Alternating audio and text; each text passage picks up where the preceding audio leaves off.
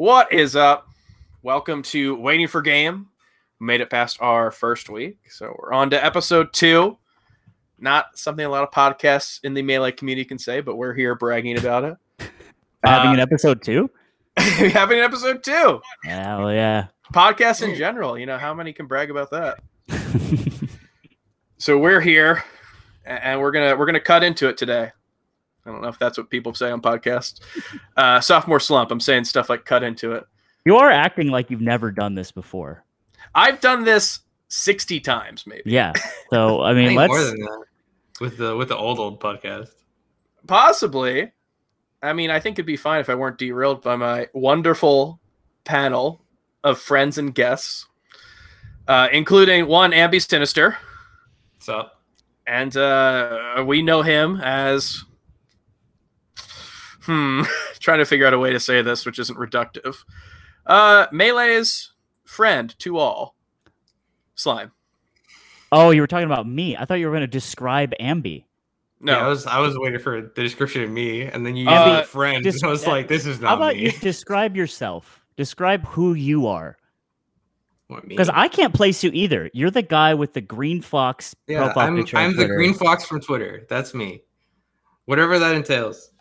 That's a variety of things, but that's what I am. That's the brand. Ambi's the guy who I like his tweets when they are long enough. Once he hits like 200 characters, I'm like, this must be funny or smart. Like, I lost track. I don't really understand, but at this point, this must be a good tweet. You believe in the magic carpet ride of the Ambi tweet. Once it gets long enough, yeah, I get it. I mean, it's like I gotta get going now. My short form tweets need some work, I think, is what I'm hearing from this. It's like the guy at the party who keeps talking about something. It's like, I don't know enough about this to really say if he's smart, but he sounds smart. Well, also, he just sounds like he likes this thing, and that's enough, Yeah. Guy at a party. Not smart, but... What a sign of the past. A guy at the party. Yeah, that's true. It's been a bit since I've experienced that feeling. But yeah, I'm Slime. I'm your friend. Not your friend as the viewer, but you're... You know what? Let's take a step back. What's up? I'm on the podcast. I commentate Slippy Summit Champions League. Please. Obviously, there has been a name change, due to being a little more careful. I don't think that's any surprise. And then, it's been really, really fun. And I am, it's funny. I'm taking commentary more seriously than I ever have in my life, which means hitting up Wheat and paying him for statistics so I don't look like a dumbass. How did you like it? I liked it. It was just nice to be armed with some sort of knowledge, because I feel like I'm constantly getting shoved into the, like, even Aiden called me the everyman, and it's like, all right, I get it, but the thing is that, like, so that's in the context of Melee, that, like, you can tell that Aiden's throwing shade, but I feel like that boy, just in the context of real world, that's also throwing shade. Yeah, absolutely. And he's like, he hasn't been on 300 plane rides. He's a normal guy, I have, though. It's like I am the story. He hasn't spent a week in Iceland. He's a down to earth guy. I'm not the everyman. I'm the guy who truly never even got close to making it, but tried while, like, having ADHD and not being able to practice efficiently. That's my story. And maybe that is, comes close to everybody. Either way. But yeah, I've been having a lot of fun with it. And I hope other people are as well. I've been getting a lot less hate on Twitter, even though I didn't get a lot to begin with. But the bad voices sound the loudest sometimes. So. Feel that. Wow. Huh. Who would know that putting out content sometimes feels like it's screaming into a void and just getting screamed back at by anime profile pictures. Just got to get built different. You got to rebuild differently. Build back better, some could say. Oh, no. So before I drop any more political slogans, you mentioned SCL. Yes, sir. Mm-hmm. And we just came off, obviously last week, SCL Season 2, Week 1, one of the most fun Melee events in recent memory. I think everybody who I wanted to win ended up winning, and every set that I wanted to be a banger ended up being a banger. And then it's kind of a little down to earth. SEL season 2, week 2. Well, we had a lot of cool stuff, but obviously not everything was like banger 10 out of 10, you know. But I don't know. I thought a lot of really cool things happened there. Slime, obviously, you were doing it live, you know, commentating. How did you enjoy the event?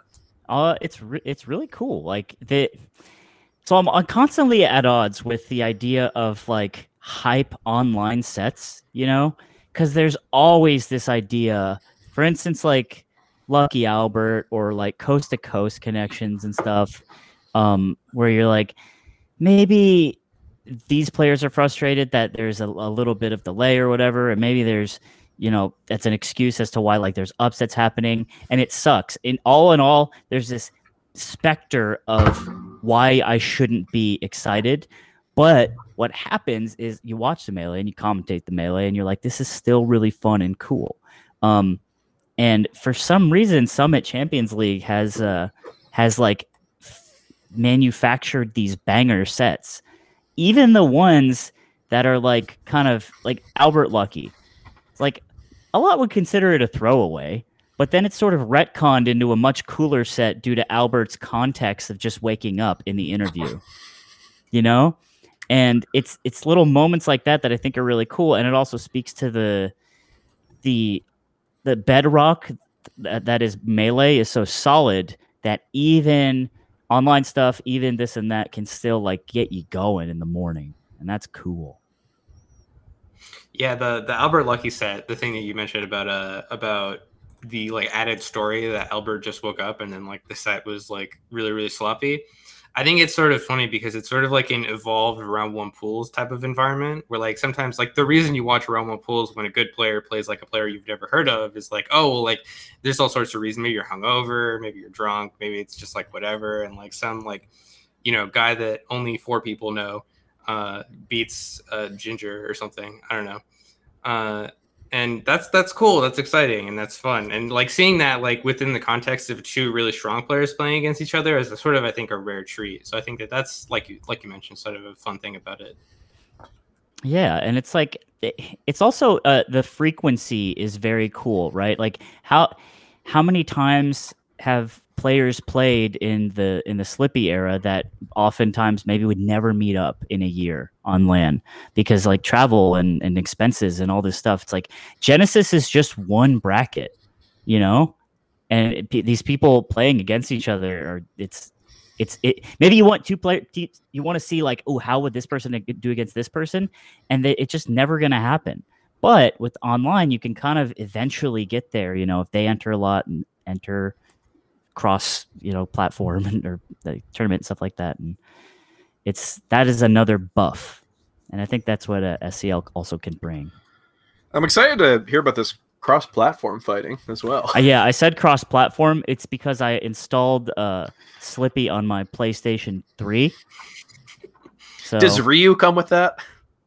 Ryu is in it, but he's it's like a wolf thing. It's just like another Samus. Right, because she's the fighting game character.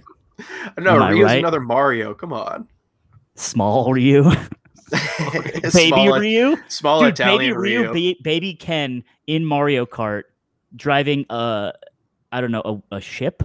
That's what Ryu is on, right? I don't know if he has a form of transportation. I think he's on like a rooftop. Yeah, I feel like he just runs. Yeah, he runs everywhere. That's in Mario Kart. He's just running. He tattoos where he needs to go.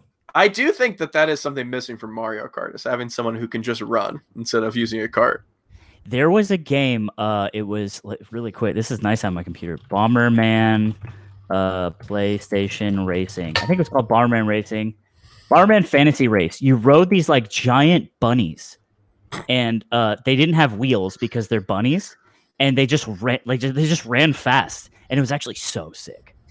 We need more animal-based running racers featuring Ryu. I think we can make this happen. We did a lot of good work today. Let's call it. The whiteboard is full. Let's call it a day. Yeah, if you see this podcast on your streaming app of choice, and it only runs 5 minutes. That's because we had to go work on a secret project. Yeah, we had to get to work because that's how shit gets done. So, but no, we're obviously talking about Summit Champions League. No, I think you're on the money here, man. It's this is like a really cool thing that I think SCL brings to the table more so than any other event. You watch like any other bustling major that we have right now, and you get to see all these really cool up and coming players who are net play fiends. And then every SCL, you get all the people who only show up for SCL and bump around, and it's super cool because you're like, well, who is going to win? Ben, who attends, like a tournament a day, or Albert, who we haven't seen in 6 months. Like it's such a cool example of these two things crossing over. And one that I really can't wait to see in person. Ambi and I talk about this, is that like, dude, I'm waiting for all the people who think they're hot to go to a LAN major and it was like all round of us. 2 pools. It was all of us because it's an upgraded version of the initial thing that talked about like the first documentary, which was you think you're nice, you beat all your friends, you go to a tournament, you get fucking rocked. And now it's like, you think you're nice and slippy, you go to a tournament, all of a sudden, Wheat is screaming in your ear while Ambi is just fucking drill shining you. And you can't get out because you don't know SDI that well. It's LAN, it's a little more tough. And he dumpsters you. And Wheat's like, oh, sheesh, in your deep voice. And they don't know how to deal with that shit. Damn, son. Yes, no, I agree. Sorry, I kind of was lost track there. No, like I would pay $100,000. I would pay the player $100,000. I would not pay $100,000. I would pay for his flight to whenever first major's back and just watch him crush the Zuppies of the world. I'm actually very excited for specifically $100,000. He was going to be my example too. I was like, dude, all the people that like hate net play but are still good, and they're just inevitably going to come back, and everyone's going to be like, the meta has advanced so much during Slippy, and then they're just going to get down tilted like everyone else in the world. Although, okay, I think this player is very good. I think he is top 100, and I think he will do extremely well when LAN comes back. But I can't imagine how hilarious it's going to be when Null comes back and he does the same thing. He's like, yeah, let's see if you can get past me. And then just gets like down tilted by or something. You know how it's like, it used to be like Chillin was the Krillin, for everyone. Krillin dude. Null is the new Krillin. That's just how it is. If you get fucking, he's a dear friend to me. I have lost a lot of money next to Null at casinos. I've known him for a long time. He's the nicest guy, but man, if he is on track to become the Krillin, so he better fucking practice, because you're right, it's gonna be him. 404 Cray is gonna dumpster Null, and he's gonna be like pissed off getting 65th flying home. I remember getting all of the data ready for the 2019 Top 100, and I felt like I was like a lawyer who really believed the person I was defending, and then you're digging and you find like more and more information. It's like, man, I wish I didn't see this. I know they're guilty now. That was like me. I'd like be like, oh, he went to SmashCon and he lose to someone. It's like, oh, main stage, he'd lose to like Mikey the Marth or something. Yeah, Mikey the Marth player, not Mikey the Marth. Although Mikey the Marth is a great tag if anyone wants it. Yeah, I think the sad thing about Null is that like even when he does really well, it's like tainted by like something that makes people think that it's really not good. Like, do you guys remember Null at Genesis Black? This is like my favorite example of a Null. I thought you were so on the wave that we weren't going to mention it. like the Silent Wolf Axe 4-stock. It's like it's cool not to talk about it anymore. Because the thing is with Null Genesis Black is that he did so good at that tournament. Like if you get rid of the obvious thing that happened at that tournament, like he just like beat up a bunch of really good players, and I was like, oh shit, it's time for Null. He's gonna come up. It's finally arrived, the moment for him. And then that did not, unfortunately. And then what happened to Krillin when he went up against Frieza? I actually don't remember. Yeah. I thought you guys would pick that one up. I'm pretty sure he died. Yeah, I mean, it can't be bad. It can't be any good, right? But that's just use the what happened. context for this one.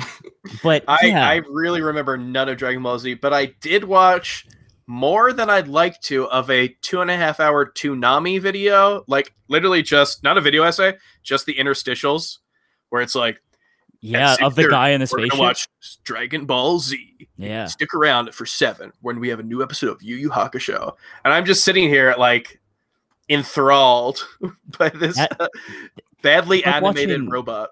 It's like watching all the Adult Swim bumps, but there's a robot who tells you what's coming up. That song made bangs. Me feel that piano track. 10 again. But yeah, I think it's weird, right? Because it feels kind of.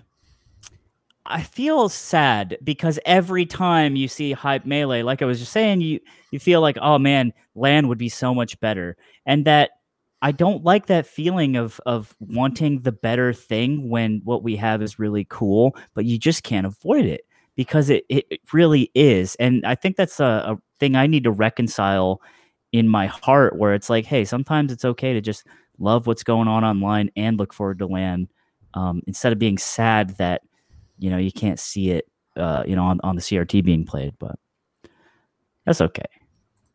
Yeah, I think SCL does a good amount to being like a uniquely cool online thing. I think that other tournaments, I think, have it much worse than SCL, which we talked a little bit about last week.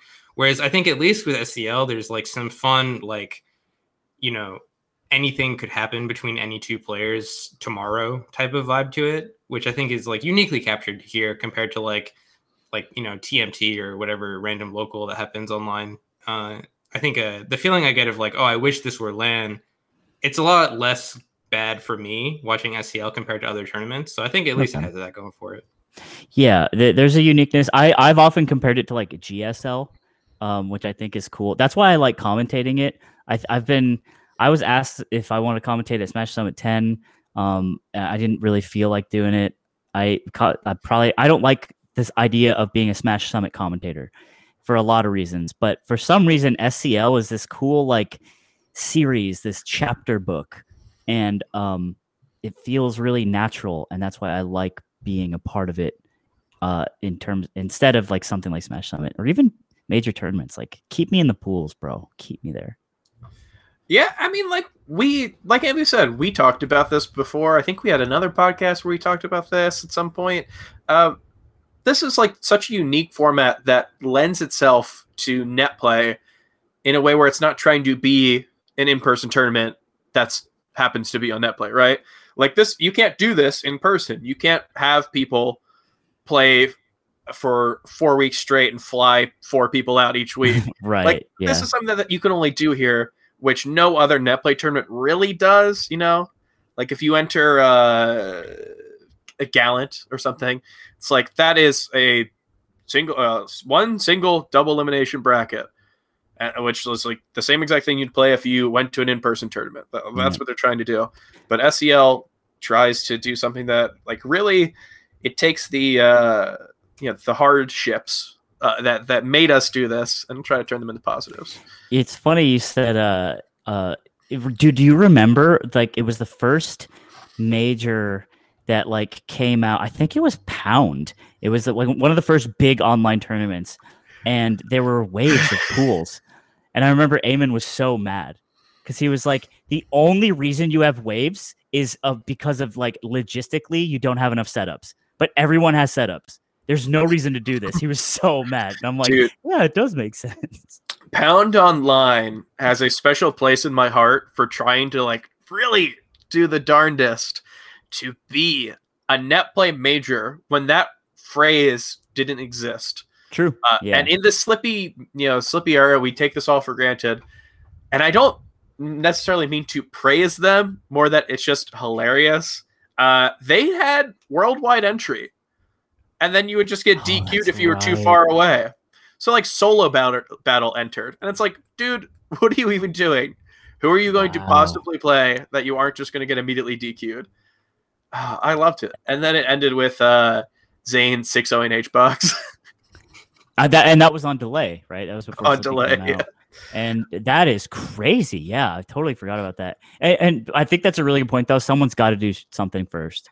And then it opens, it lets you remold it and refigure things out. And you just take all that shit from the community, you know? It's like, this sucks. It's like, yeah, well, build on that, jerks. Well, I don't want to make you upset. You know, you're getting a little angry right now, but let's talk about the week 2 upsets. Yeah.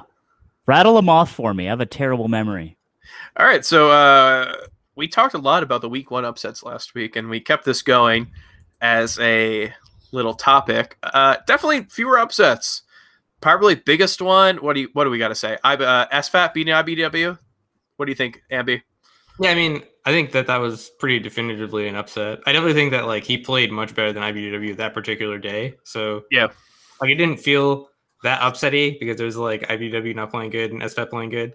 Mm-hmm. I was like, yeah, but just like in terms of what happened, that was definitely one of the ones that I was going to talk about. I mean, the flavor of upset is different than it was last week. Last week, the upsets were like, who is this guy, Daki, beating Aklo or whatever, you know, this established player. Who are these people beating these? Like, who is Kadoran and what is he doing beating Plup? Yeah. This week the flavor is definitely like, we know both of these players are good. We just didn't expect that to happen. Probably the biggest example of that is Gatsu 3-0ing None. Yeah. It's like, look, dude, we knew Gatsu's good, but he looks so good now. It's fucked up. I don't get it. I don't get why now. It brings a tear to my eye. Obviously, there's the idea like, you know, None is really going through some stuff, and I think that's always worth sort of not an asterisk, but you know, you just want to sympathize with someone who has been a competitor for so long. And but yeah, Gatsu looks like a monster, not just against None, but you know, against the field, and obviously HBox in that one clip on HBox's stream, and. Yeah, I think it's really important, like you said, the flavor of upset. There's like types of upsets, and there's like X player played like shit. X player came out of nowhere and played amazing, while the like Y player was playing great. And there's like, and it sucks because there's this scale of legitimacy to these upsets, and sometimes you have to file it in a that guy had a really bad day, and you know that's. Whatever, but I think if you're a true competitor, you're kind of like, that's. I mean, it's your job to have a good day, right? So yeah. No, what I'm saying, if you catch that win on someone's bad day, you know that, and you aren't. It's not like you're fucking Jake Paul crying and hugging your whole family. It's like, no, they were playing bad, and that's okay. Yeah, I mean, like from the standpoint that I look at that, probably veers more towards like. How to think about that in a ranking seeding capacity. And it's always like, you know, if I know someone's having a really hard go of it, I appreciate them still playing the game. And I might not fault the player who loses necessarily as hard as I would like congratulate the player who wins, right? Yeah, like you don't have to weigh them evenly, right? You can have a really great win, and then it can also be not a horrible loss for the other person. So I think like in terms of online, that like you got to think about that, right? Like there's still bad losses to be had, but if you have a bad loss and you continue to play really well the rest of the time, I get it. Do players know that you're the guy that fucking ruins their life all the time by seeding them? Do they know it's you? No, I try to keep you don't want wraps. that smoke. You don't want that smoke. No. All right. I'm not gonna I feel like they find out though. It was like that and ranking Fiction 12th. Those were the two things that were trying to be kept under wraps. That eventually... I felt so bad for you guys. I would still rank him 12th. See, the thing is, I ranked him 12th. I joked about it at the event. I seeded him like 8th or something like that. Like, I don't know. I want the guy to come back. I want the guy to. He doesn't have to play again. I just want him to tweet again. Yeah, you know what? I don't. I think we talked about this before. I love his tweets. They're so good. It's so like there's two sides to it, right? The one is went on a walk today, and then it's like 4 pictures of like trees that don't even look good. It's not even like pretty. It's just like brown trees, and it's just like okay. And then it's just like taking shots at nothing. Like no one needs to take shots, but he just does it. And it's not like Leffen, who is taking shots because he thinks he's doing the world a service, right? It's like if I yell at this TO publicly, then it means that best of fives will happen more often and the player will be better. Like he's under no thought that what he's doing is for anyone like but himself. It's not even selfish. It's just like this should happen. All right, listen. Counterpoint to this. Chroma had this tweet that was like, well, Chroma doesn't exist on Twitter anymore, so I'm sorry. Yeah, that's right. I think you might have lost this one. Chroma had this tweet, and he said he was like, fiction dealing with what we all deal with, which is the horrible reality of being held accountable for what you say on the internet. And that's what I always think. I'm like, you don't get to just say, I'm just putting my thoughts out there, bro. Take it or leave it. And then get pissed off. You don't get to do that. You either do it and it doesn't affect you like the Chad that you think you are, or you hold accountability. You have accountability and you wrestle with the shitters like I do. I mean, I'm not perfect at being accountable for things I say either, but I do wrestle with the shitters and I do hear them out. And it's like, damn, just be honest with yourself. And that's what I feel like he wasn't doing in terms of Twitter. However, he's really active on like teaching people. He's teaching Bird Person now, who is someone I have used to dominate. And now that's not looking good for me. If I ever go to a USC tournament again. Yeah, I mean, if you wanted to read more about lessons with him, you could go to Ambi Sinister's article. Oh, that's right. PlanetBanet.net. Right that. Yeah, I was surprised by how popular that article was. I really thought it was going to be like, a 20 like Twitter post or whatever. Listen up, you're going to have to accept the fact that you're a pretty good writer. I know it's like, I know it sucks to do that, but you're going to have to just face yourself in the mirror and say, hey, I write pretty good and people want to read my stuff. So, but yeah, I did write that after taking a couple lessons with some of the different coaches and like watching like maybe 70 hours of fucking lesson content. Yeah, I'm trying to get you to do a LOD lesson. Does LOD teach Fox players? That sounds fun. I don't know who LOD teaches, but I want you to get a LOD lesson. What is it, like the golden path to improvement or something golden like path, yeah. What was it, like thinking about situations? I think this is the golden path. I was like, yeah, okay, that makes sense. He teaches med students, bro. Relax. Yeah. It's funny? I had a Apology Man on one of the way back in one of the Bad Melee podcasts because he just liked Melee and stuff. And we connected. And I was like, how do you get good? You're like a top 8 competitor when you played Marvel and stuff, and you played DBZ. And he was like, I just literally think about situations all the time. I just imagine them in my head, and that's how I learn. And I'm like, you're a psychopath. I don't know who you think you are, Vineeth. Yeah. It's nuts. To all the children out there who, like me and like everyone else, got into the scene, and they're like, maybe one day I'll be a top player. It's like the first thought you have after seeing like anyone play. You see Mango play and you're like, I'll be the next person to play like that. I'll be just as cool and just as good. It's so crazy just how like incredibly different some top players are at the way that they think about that. I think Leffen's the best example, right? In terms of Melee, is that you could give that guy anything. And I feel like a month from now, he will be, top whatever in the world. Like he did it with good at learning. Yes, good at learning. Like he did it with obviously in Melee, he's one of the best of all times, and then he did it with Dragon Ball Fighters, and then he didn't play any Tekken in person because I think it was during COVID. But he got pretty high ranks in Tekken, and then I don't know. I think he did something with Grand Blue Versus. And then in Ultimate for a while, right? What's up? He played Ultimate as well. Just like a frontline worker. When he beat Tweak. Yeah. No, that's right. Yeah. In a Melee context, he is top 5 in Europe on a box. Yeah, I got my box. I don't know how he could do that.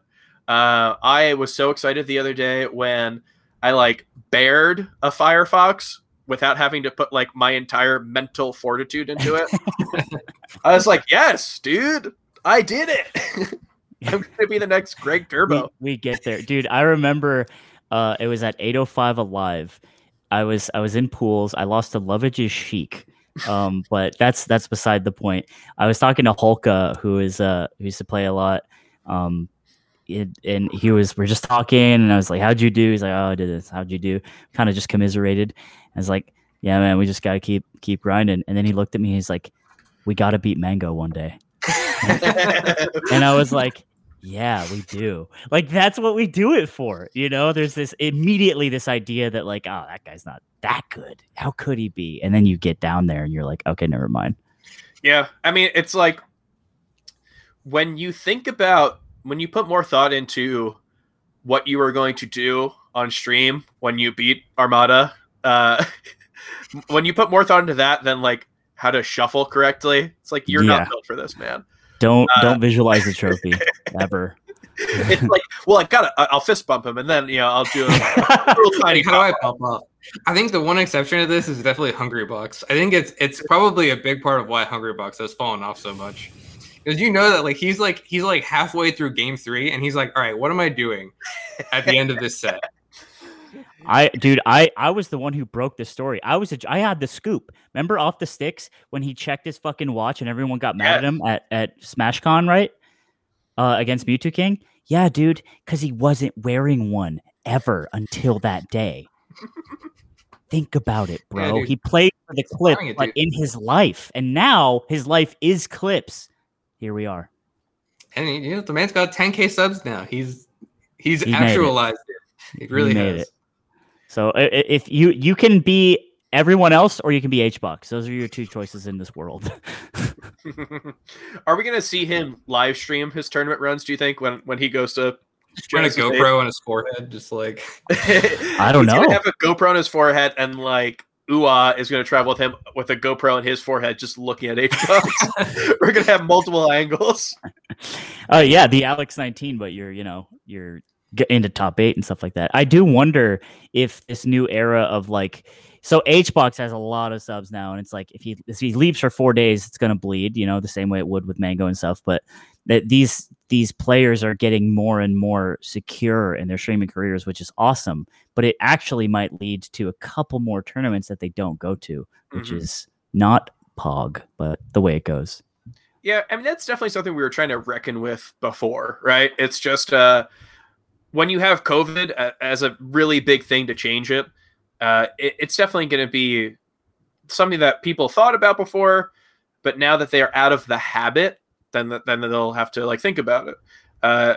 And I think Ultimate had a tournament where they streamed on a certain top player's stream, like a tournament stream, and of course the Mango always streamed on Mango's stream. Like, it's going to be probably something that we're going to have to deal with at some point, where it's like, all right, you want HBox to come to your whatever tournament, come to like this Utah tournament. All right, well, he's going to have to put it on his stream. Like, that's just it. So the first Ultimate Summit, actually, we reached out to players at the time who were very, we had the three Melee players and 3 Ultimate players, that was a whole thing. And, but actually, one of the players we reached out to, who no longer produces YouTube content, is he asked for $10,000 to just go to the event, and we were like, no. And then he was like, okay, well, what about like what if I do this and this and this? Like, he's trying to negotiate against himself, and we were like, no, that's okay. And so it's that was already happening when a select few were very successful. I don't think they would try to pull that shit now, but compromises ended up being made to where it's like, okay, yeah, you can stream while you're at this place, or there'll like be space for you here. And I see tournaments in the future making concessions there for that in a healthy way, I think. Because I think at Smash Summit 8, when Axe won, because we had those stream setups, because we recognized this was something that was a draw for people to just be at the tournament. When Axe won, he just hopped on his stream, and it was great. And then Smash Summit 9, the same shit happened with Zane won that one, right? No. insane that you don't remember. Who won Special Number 9? I do remember. It was H-Box. That was H-Box. Remember It was the right. bear, The the whatever he did? I'm telling you, I had the worst Firefox. I have the worst fucking memory. But yeah, and he did the same thing, right? He fired up the stream, and that's like that is something that I think is going to be a cool actually in between that allows people to continue traveling, but also get their eat the cake too. So. Yeah, I mean, but they're not going to have a stream set up at like Evo. Oh, why the fuck not? Evo. Well, Evo, yeah. That might be. There might be. But let's say Genesis, right? Like, yeah. Why not? I know these tournaments run in the red, but if they start to get up, get a little smarter about monetizing and make the correct decisions, and because they have so many viewers, dude, you can sell that. They can start budgeting for that kind of shit, and maybe someone who. However, there are tournaments that you're just not going to miss, like Genesis. So maybe they don't have to. There's always some. It's fucky, but let's say like Gommel, not everyone's going to go to Gommel. It's not the one everyone goes to, but it could be with the right incentives. So, yeah, how you get this to happen is it's like when you are, I assume, it's like when you're a mob and you want a kid to help you. You've got like 5 kids running around and you're like, can someone turn the TV off? No one does it. So you have to like call them out specifically. It's like, Gerald, turn the TV off. So you got to call someone out specifically. So let's say, let's start it off. Kevin Deere at Battle of BC. You must have a stream set up. Well, it's stream setups, but it's also other shit, right? And I will say the worst part about being a TO is like having to acquiesce players who may just flame you anyway, or like. Never play by the rules and like show up late and just like take every little inch you give them and more. And you're like, I'm supposed to help this fucking person out. It's so annoying. And every TO knows what that's like. And so there is also a line where you're like, I don't care if this person comes. Fuck it. And so it's, there's so many dynamics going on, but I think it's all fixed when people can earn a lot more money in general. And that's what Ludwig taught me. So I have an interesting thought to do for this particular line of thinking, right? I think that like just from my perspective about this like rise of streaming among the Melee community, among the top players, my perspective is that it will probably make the championship events like a lot more meaningful. Just like if you think about the fact that there was sort of like a tournament saturation problem a little bit when it came to very, very large events, right? Because like tournaments at which all the gods would attend were like pretty frequent, and having to compare them all, like, oh yeah, like is this tournament as big as this tournament? Like is Gommel a super major? Like there was like this. It was very, very common to just have the whole gang at like a Wimbledon type level of event. And I think that my gut feeling about the tournament landscape after COVID is that like, your top players with really, really successful streams might limit their appearances to like, like the Genesises or like the big houses, which, makes things like Gommel or regional events more open for players that are not Hungrybox or not Zane to potentially win. It makes their appearances a lot more meaningful. Like, oh my God, Zane's at this event. I don't think that like the mid-level players won't show up. Like, I think that that's anyone that's not like in the super elite tier. I think I don't anticipate that hurting attendance too much. But I think that even if this does end up like making the top players not want to attend every single major, I don't think that that's necessarily like a doomsday scenario, because I think that like once Genesis rolls around, like that's just going to be fucking crazy. You know what I'm saying? Yeah, but I guess, okay, 2 things. I think that as you grow older as a Melee player and a Melee fan, you start really appreciating the collegiate Melee like way more. It's like, yeah, it's fun to see Mango and Zane like just duke it out, but it's also sick to see, Dacky Albert or something. Dude, round 2 pools. Melee Stats talks about it. Round 2 pools at a major is like the best thing. You walk around like a kid in a candy store. Yeah, and dude, you just like Frenzy versus Rick. Only like 10 people know about that shit, and I saw it live. A reverse fucking 4-star. It was the sickest set I'd ever seen. No one will know. Frenzy versus Rick, Big House, last Big House. It's, I mean, that's it, man. That is what I'm looking forward to. Just wandering around, and it's like two players who you recognize, and it's like, oh, this got to be good. And everyone else is watching, like Mango, 3-stock, whoever, to 3-0 him. Yeah, right. Sometimes, though, you get lucky, and you get the Mango Magi magic, if you will, and that is also extraordinarily beautiful. Jim Jam Flim Flam broke the news of that to me. We're at an Indian place in Oakland, and he broke the news. It was it's like that guy whispering into George W. Bush's ears. Yeah. Weed's like, oh no.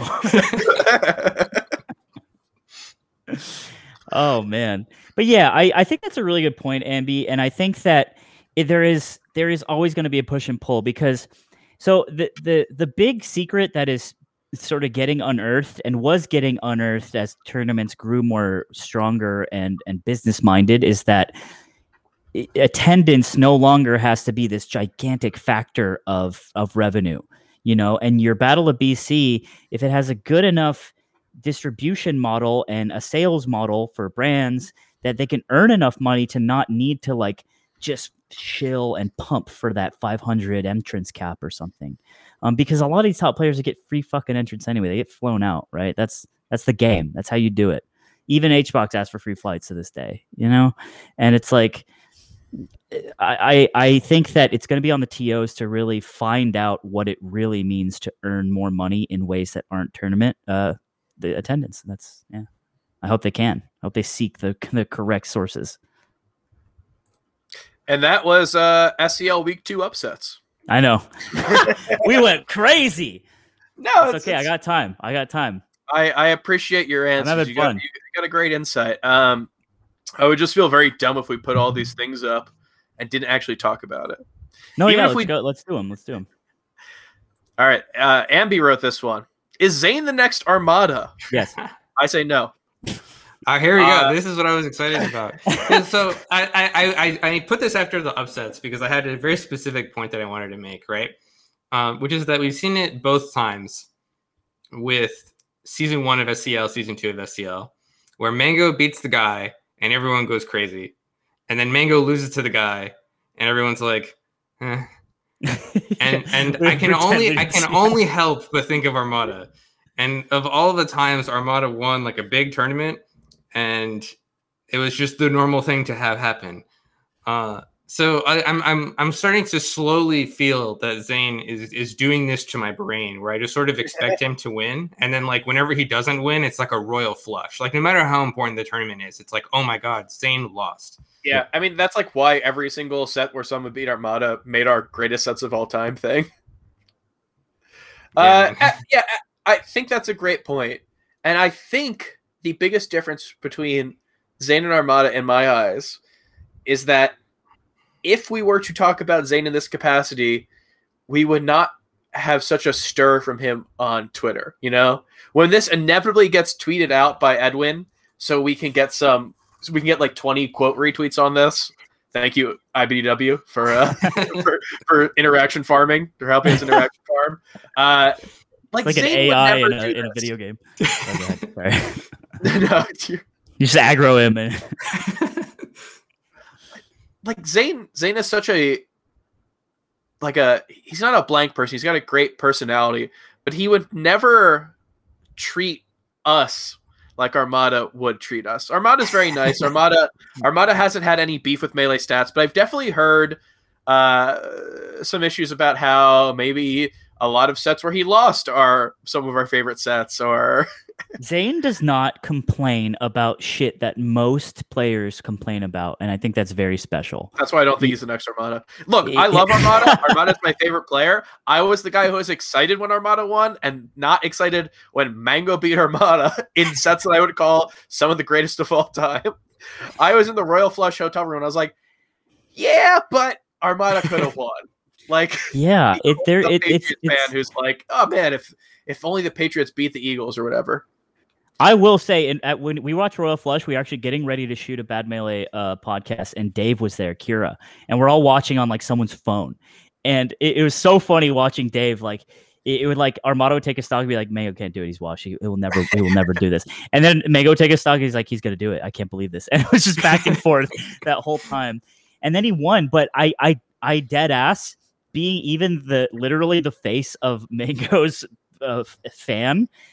I was like, he kind of played sloppy. Like Armada dropped some shit that he usually doesn't, and even I was that guy. So I feel you there, and I think that Zain is interesting because he is someone who is great, so great, and he does not give a shit about the same stuff that a lot of top players do. And that's so cool because he's just so secure. And I think that came out in the interview after their set too. At SCL, where I was like, that you play Mango a lot, is that a problem? Like you give it away your secrets and shit. And that was just my like robot brain thinking about, well, you got to win anyway, right? And he said, no, like I just want to play sick melee and it's for love of the game. And it broke me in half. I was like, this guy, this is so sick. So in that way, I do think he's different from Armada, who tends to value the W in a different way, but at the same intensity, obviously. But I will say, Shang Tsung, right? Mortal Kombat.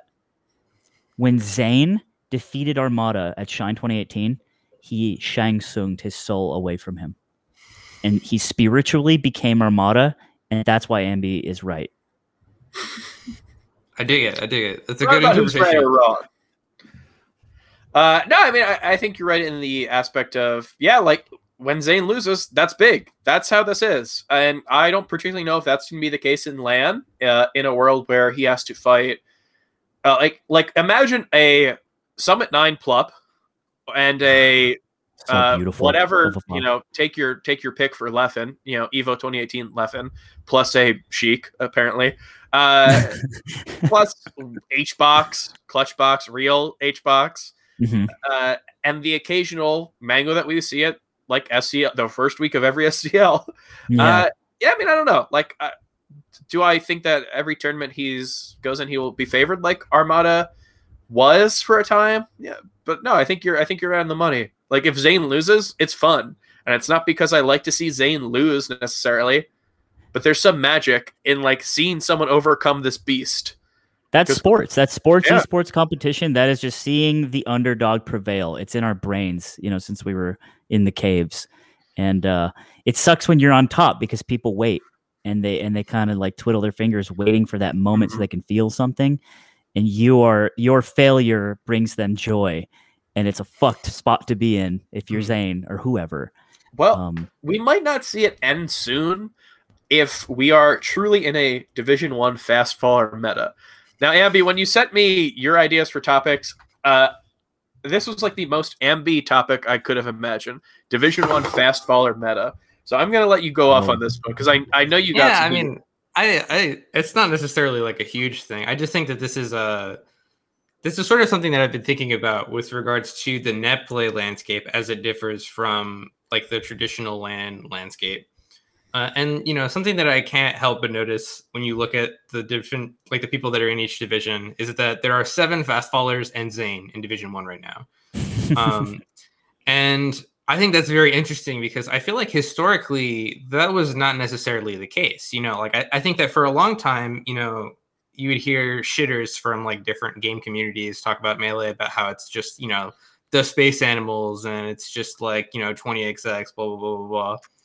And, people would always be like, no, like there's so much character variety in the game right now. It's like very interesting how like, like you can play tons of different characters and like still have a lot of success. And I just think that it's so interesting that like the meta has shifted to be so fast faller centric at the top right now, except for Zain, who's like reaping the benefits of the fact that like everyone is able to be eaten for breakfast by him, I think. So I'm just interested to see like what you guys think. Is this like a transient thing? Is this like something that will persist like after LAN comes back? I know that like a lot of floaty players complain that like the spacing is a little bit different and that like edge guarding is really hard on net play. All of this is like very like nebulous to me in my brain, but I want to know. Yeah, what you guys well, think. I think that it's a direct parallel to like HBox when he was really dominant. You know, he was Armada did him the favor of switching to Fox, and he was just shitting all over Spacies. And then, you know, like I don't know. I think that things will be the same for sure. I think floaties will get farther, but I think they're pretty far away from kind of touching Zayn at the moment, and that's just a feeling. Take it for what you will. Yeah, I don't know. I mean, kind of something I brought up in the last point is that I think Zayn's current standing is like unmatched by anyone right now. You know, obviously the only close one is Mango, and even then, I don't think Mango has had a point of really being definitively number one in this era. But we are seeing a time where Plup is like in Division 2 or right outside of it and just like hiding away. We might see him work his way up to Division 1 somehow. Axe, like, I don't know what that dude's doing. I mean, obviously, like, we have not seen him in tip-top form recently. I'm not going to say that right now him who is like having trouble making it into SCL is going to beat Zayn. That's not what I'm saying. But when you throw a bracket where you have Amsa, Wizzy, Plup, Leffen, Sheik, maybe like a HBox in form, I don't think we're gonna have the issue of like, man, everyone in top 8's a Spacey or anything like that. Like, I think you're right. It's when people try to complain about it, they generally are pretty wrong. But yeah, I just think it's interesting that like specifically the Spaceys seem to not be getting hit with whatever plague is making everyone not do well, right? You'd think it'd be more evenly distributed, but I do. Well, sorry, go ahead. I was gonna say maybe they're finding out that their whatever mid-tier character they're using isn't actually fun. Like, it's fun on land, but when you actually have to like play it on lag or whatever, it's like, wait a second. It turns out I only like being cheesy versus people. I do think that there is a thing, the floaties will have a delicious, bountiful feast like fucking Beowulf when they come back to land, because no one's picking up Peach. No one's picking up Luigi. All these net play youngsters that started the game, they're going to be Falcos. And they're not going to know how to wave dash out of shield. And it's going to be, these Peach players are going to eat well. And that is something that is very interesting to me. Maybe they don't go farther because just in general, but they're going to collectively have a better time. Dude, Ices. We're all going to be losing to Ices. Oh, God. We're going to be like, how are we losing? They can't wobble. But like, no one remembers how they work. It's like, wait, which one of you am I supposed to even hit now? Yeah, no, I think you're pretty right on the money. There's definitely like an ebb and flow to all of this. And yeah, right now we're seeing like the grinders, right? And I think, I don't know, in Melee, maybe, I'm saying maybe because I'm not sure if this is right and I don't want to get flamed. Maybe the people who have like a heavily grinding attitude, like I want to play 8 tournaments a week, maybe those are the people who are naturally gravitated towards fast fallers. And maybe the people who are like, I'll work my 6-figure job and then go to 5 majors a year and get top 60 or whatever. The rainbow. Maybe those people are. That's the like rainbow. The Keizu. It's all like. Yeah. Yeah. Like maybe those people are the the Sheiks or the Peaches or the Puffs or whatever. Who knows? Yeah, but I think it's a good question to ask. Yeah, the thing with this is that you get the ire of the Spacies players and the ire of the floaties. So like, everyone's got ire. It doesn't matter anymore. Everyone's angry and pissed all the time at their characters because when you lose in Melee, it feels like shit. You get knocked around and it feels like shit, and you get mad. And that's why we need to take everyone's phone in a basket when we go to majors, like the fucking SAT. And you put it in a basket, and then no one can touch their fucking phone. The real thing about this is that like. So you're right. You get mad, but then you realize that you can't get mad, but you're still mad. It's not like Ultimate where it's like, fine, I'll play Rob now. Yeah. You're like stuck on a track. You like lose and you're like, I guess I'll go Fox now. And then you're like, no, I won't win as Fox. You like know it at the time. It's like when you're a kid and you're angry and you like rationalize it. It's like, I shouldn't be angry right now, but you're still so angry that you like can't stop. This is the curve. This is the curve, but he went with it, and he just chose Fox now. Yeah, I don't know about that one, man. I'm just saying. I don't know what that guy's up to. I've seen a lot of people get some wins on him, but who's to say? Who is to say? Our next topic, I guess, let's go into. I guess we have to talk about HBox this week. Can I be real? I don't watch the streams. I watch the clips. But even then, I don't watch them a lot. I just I hear tales recounted of the screaming. And I say, I can imagine that. And I do. There's not even anything new, which is why the topic title is somewhat defeated. I don't have, he did pretty well versus Cody. It seems like he might win. He beat Lucky. But I feel like it is impossible to have a podcast about Melee on a week-to-week basis and not feel the need to, at least in passing, mention HBox. And you know what that's called, Wheat? It's called marketing. Yeah, no, he is what does he say? It's about the narrative or something. He's controlling the narrative or something like that. Yeah, sure. Yeah. The fact that he is always on our mind is a testament to his impact, on the scene in the past and currently. And I guess props off to him for just being, because here's the thing, HBox isn't doing as well as he used to, and that's very obvious. But when he screams really loud and then pops off and this and that and sometimes wins, we don't think about the fact that he doesn't do well nowadays as well as he used to. We think about all that other stuff, and he is really good at understanding topics and what people will want to talk to him about and solving that. And that's what he did. No, okay, I disagree. He is not popping off to be like, hey, everyone forget that I got 3-0'd by Fable. Double 3-stocked on Dreamland. This is not that.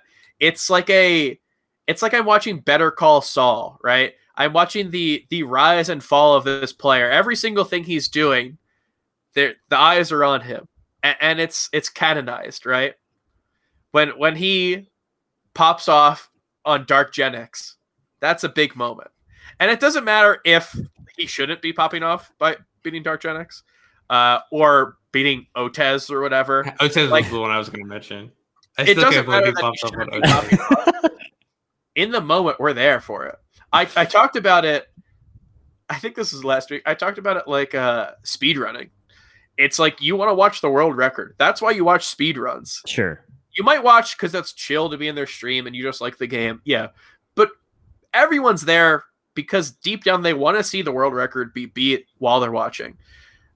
But when you're HBox, everyone's watching for you to pop off. And unlike the world record, you can just do that whenever you want. Yeah. So he's just whipping it out whenever. No, I think it is weird that he keeps doing this. I don't hate it. I definitely think that this will be something that we have to reconcile at some point in the future.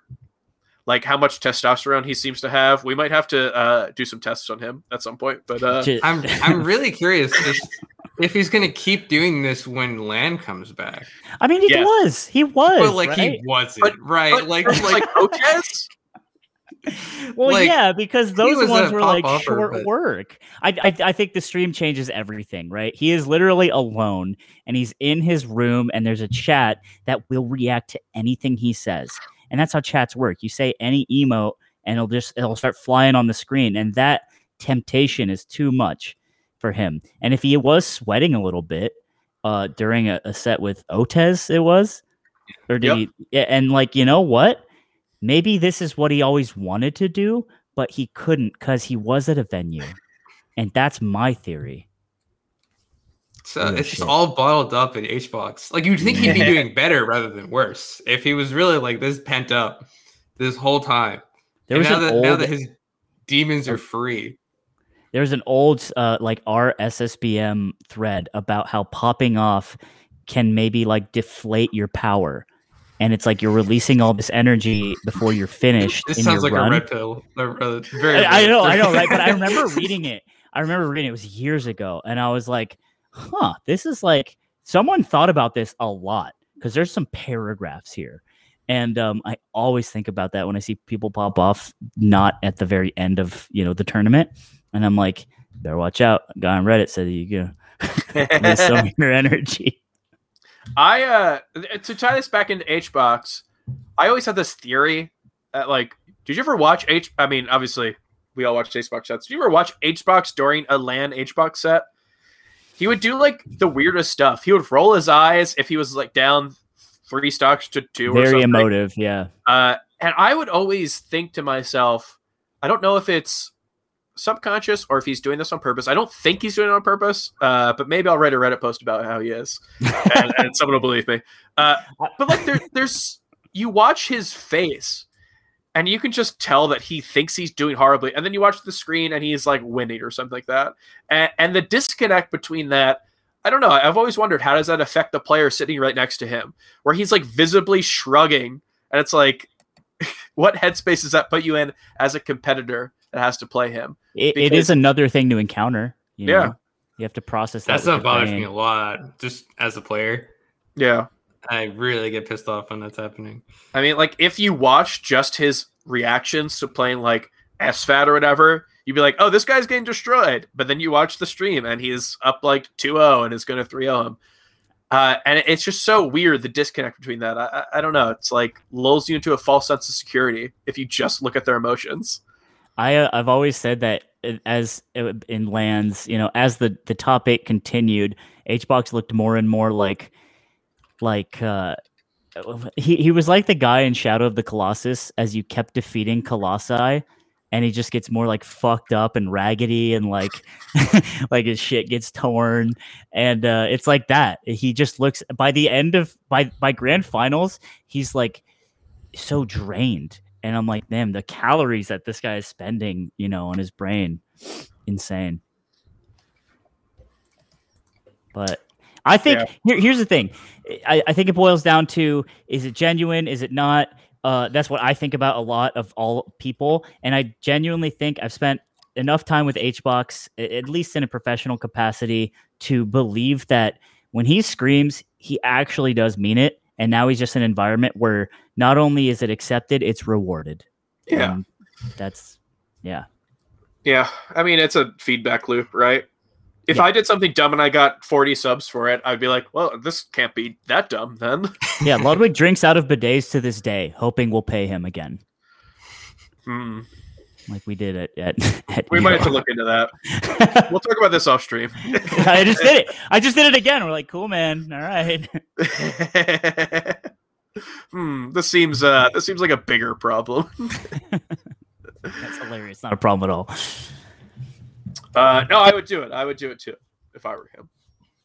That was the thing. I would always drink for that bidet for $40.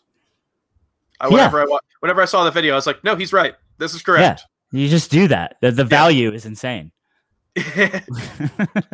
Imagine if you just did that a couple times per hour, and that was your job. There's those you clocked in 8 hours a day, drinking a bidet. You're at the bar after work. What do you do? Oh, man. The game's on. Let's watch that. Tinder profile. Yes, find some way to get around it. Small business owner. A plumbing expert. Making moves. I used to read the Deadspin Fun Bag, and there was always this hypothetical where it's like, if your job for 8 hours a day was to just push a red button every 10 seconds in a silent room for like $1 million. Yeah, some people's actual jobs. Would you do it? And Drew McGarry, the guy who writes all the answers, he's like, absolutely the fuck not. Like, you have no idea. That would destroy you, and you like it'd be cool for the first week, and then you'd be like, I can't do this. So yeah, maybe, but at least bidet water hydrates you. So maybe, what do I know? Yeah, this is definitely an experiment, and if Ludwig.gg wants to conduct this experiment on someone, then I'm a willing guinea pig. But until then, we'll send you the DocuSign, you know, all your the waiver. So it's just like some weird, like Skinner experiment where I'm just in a box drinking from a bidet. It's like Mr. Beast, really. I mean, he'll do that before we do. Yeah, it's the race to see who can pay me to drink from a bidet. Ms. Kiff's in my DMs right after this. Yeah. But until then, we're gonna keep doing this little podcast, and we gotta talk about Europe. this week, unlike HBox didn't do anything this week. It's just we are forced to talk about him. This week, Europe did a lot of stuff. We heard a lot about what's going on with their scene. Obviously, they had the same circuit. And the winner, well, the first place at the same circuit by this June is going to be invited to Smash Summit 11. Probably the first, definitely the first important LAN tournament that we're going to see. That is huge news. Yeah. Is it the same group that did like Samelan? Like the wood cabin tournament in like the fucking Great North or something? Good question. Is it I think they're Norwegian. The Brook guys are Norwegian, right? Yes. Yeah. No, so this is like every like notable European scene gets one tournament, one like monthly tournament held in the last week of the month. So we already saw. Jeez, this is going to be testing me. I know we already saw Phoenix Blue. That's from Sweden. We are seeing Regen, which is from someone. Germany, UK, who knows? I can point out the flags if you're up. It's all just Europe for me, unfortunately. You're usually the Europe guy in our group, so if you don't know, I don't think. Man, I am a like I know 5 European players, and that's it.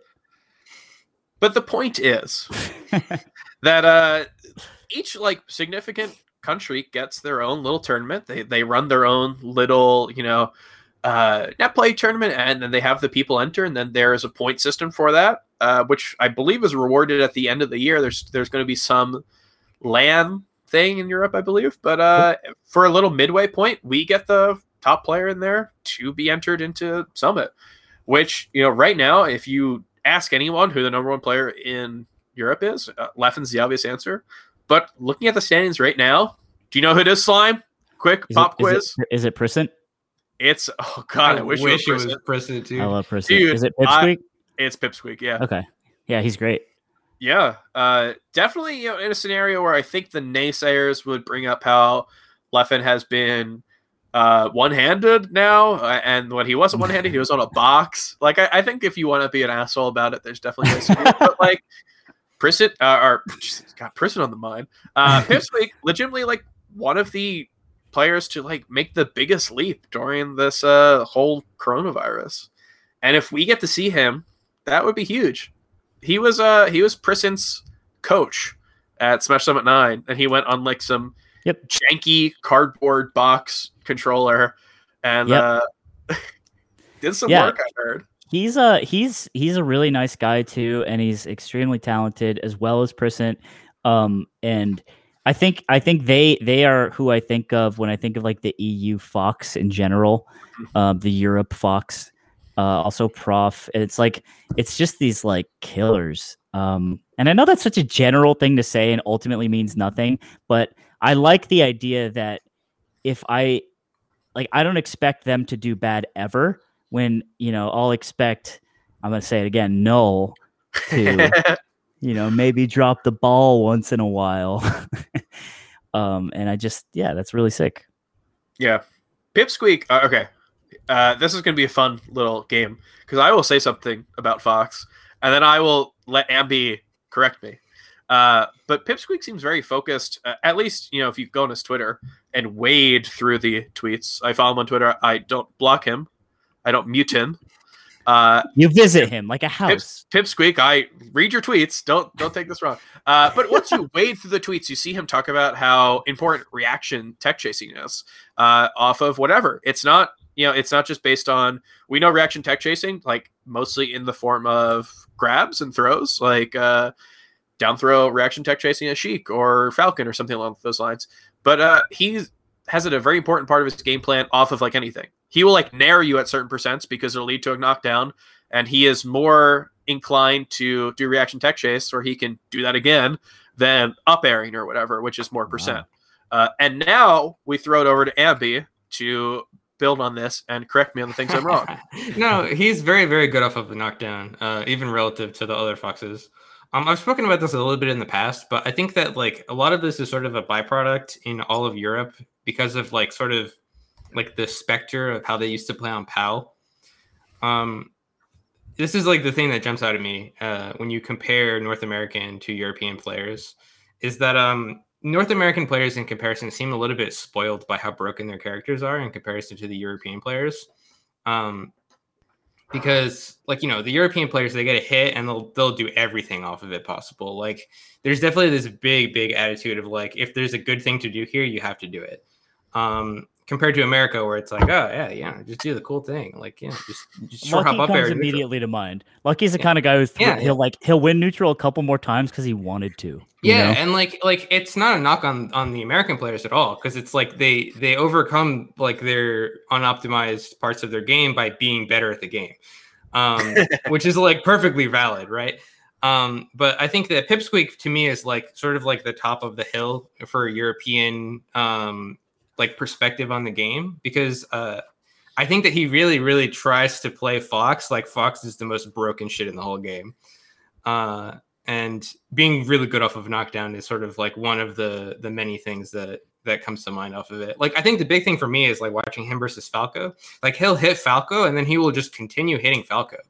And it's bizarre. It's just like he'll get you to the top platform and then he'll knock you down on the top platform and then continue to tech chase you on the top platform. It's like, dude, what are you doing? Like, I thought this was over. Usually he'll like over. F-tilt on the top platform to get a knockdown, and then like it's just it feels like nonsense half the time, but it's just like very much like thinking about specific situations and trying to get like a little bit more value out of all of them. So is that so that idea is nothing new, right? There have always, I think since the game started, people who are like identifying the best thing to do all the time forever. But what makes him different applying this idea? It's just like being successful. There's like a spectrum, right? When I talk about players like this, right? Where I think that it's sort of fallacious to put them in two boxes, because they're not really two bins of players, right? They're not like people like to meme that there's like heart and mind players or whatever, but it's really like more of a gradient where like some players like have flowcharts for like a lot of situations, but like there's still some stuff that they wing really well, and like they'll rely on their intuition for specific things, one versus the other. And I think the thing that jumps out to me about Pipsqueak's play specifically is that he really feels like he has everything thought of when you watch him play, right? It's very much like not a lot of it feels like he's improvising, right? Compared to other players who like you might see them be like generally flowcharty type players, but then like have some situation where they like do something that probably was not the best, but was like sort of improvised. I think Pipsqueak jumps out at me just as being like very focused on like all the little situations more than other players would probably be. And you know, like this is just my perspective, right? So I'm sure that like someone's gonna, you know, reply to me and be like, you don't know what you're talking about or whatever. Or like Pipsqueak said this. But I think he's very dedicated to getting value out of the situation compared to other players. He is I mean, like you can go on his Twitter and like I said, wade through all the tweets, but he will talk about these really micro moments and how important they are.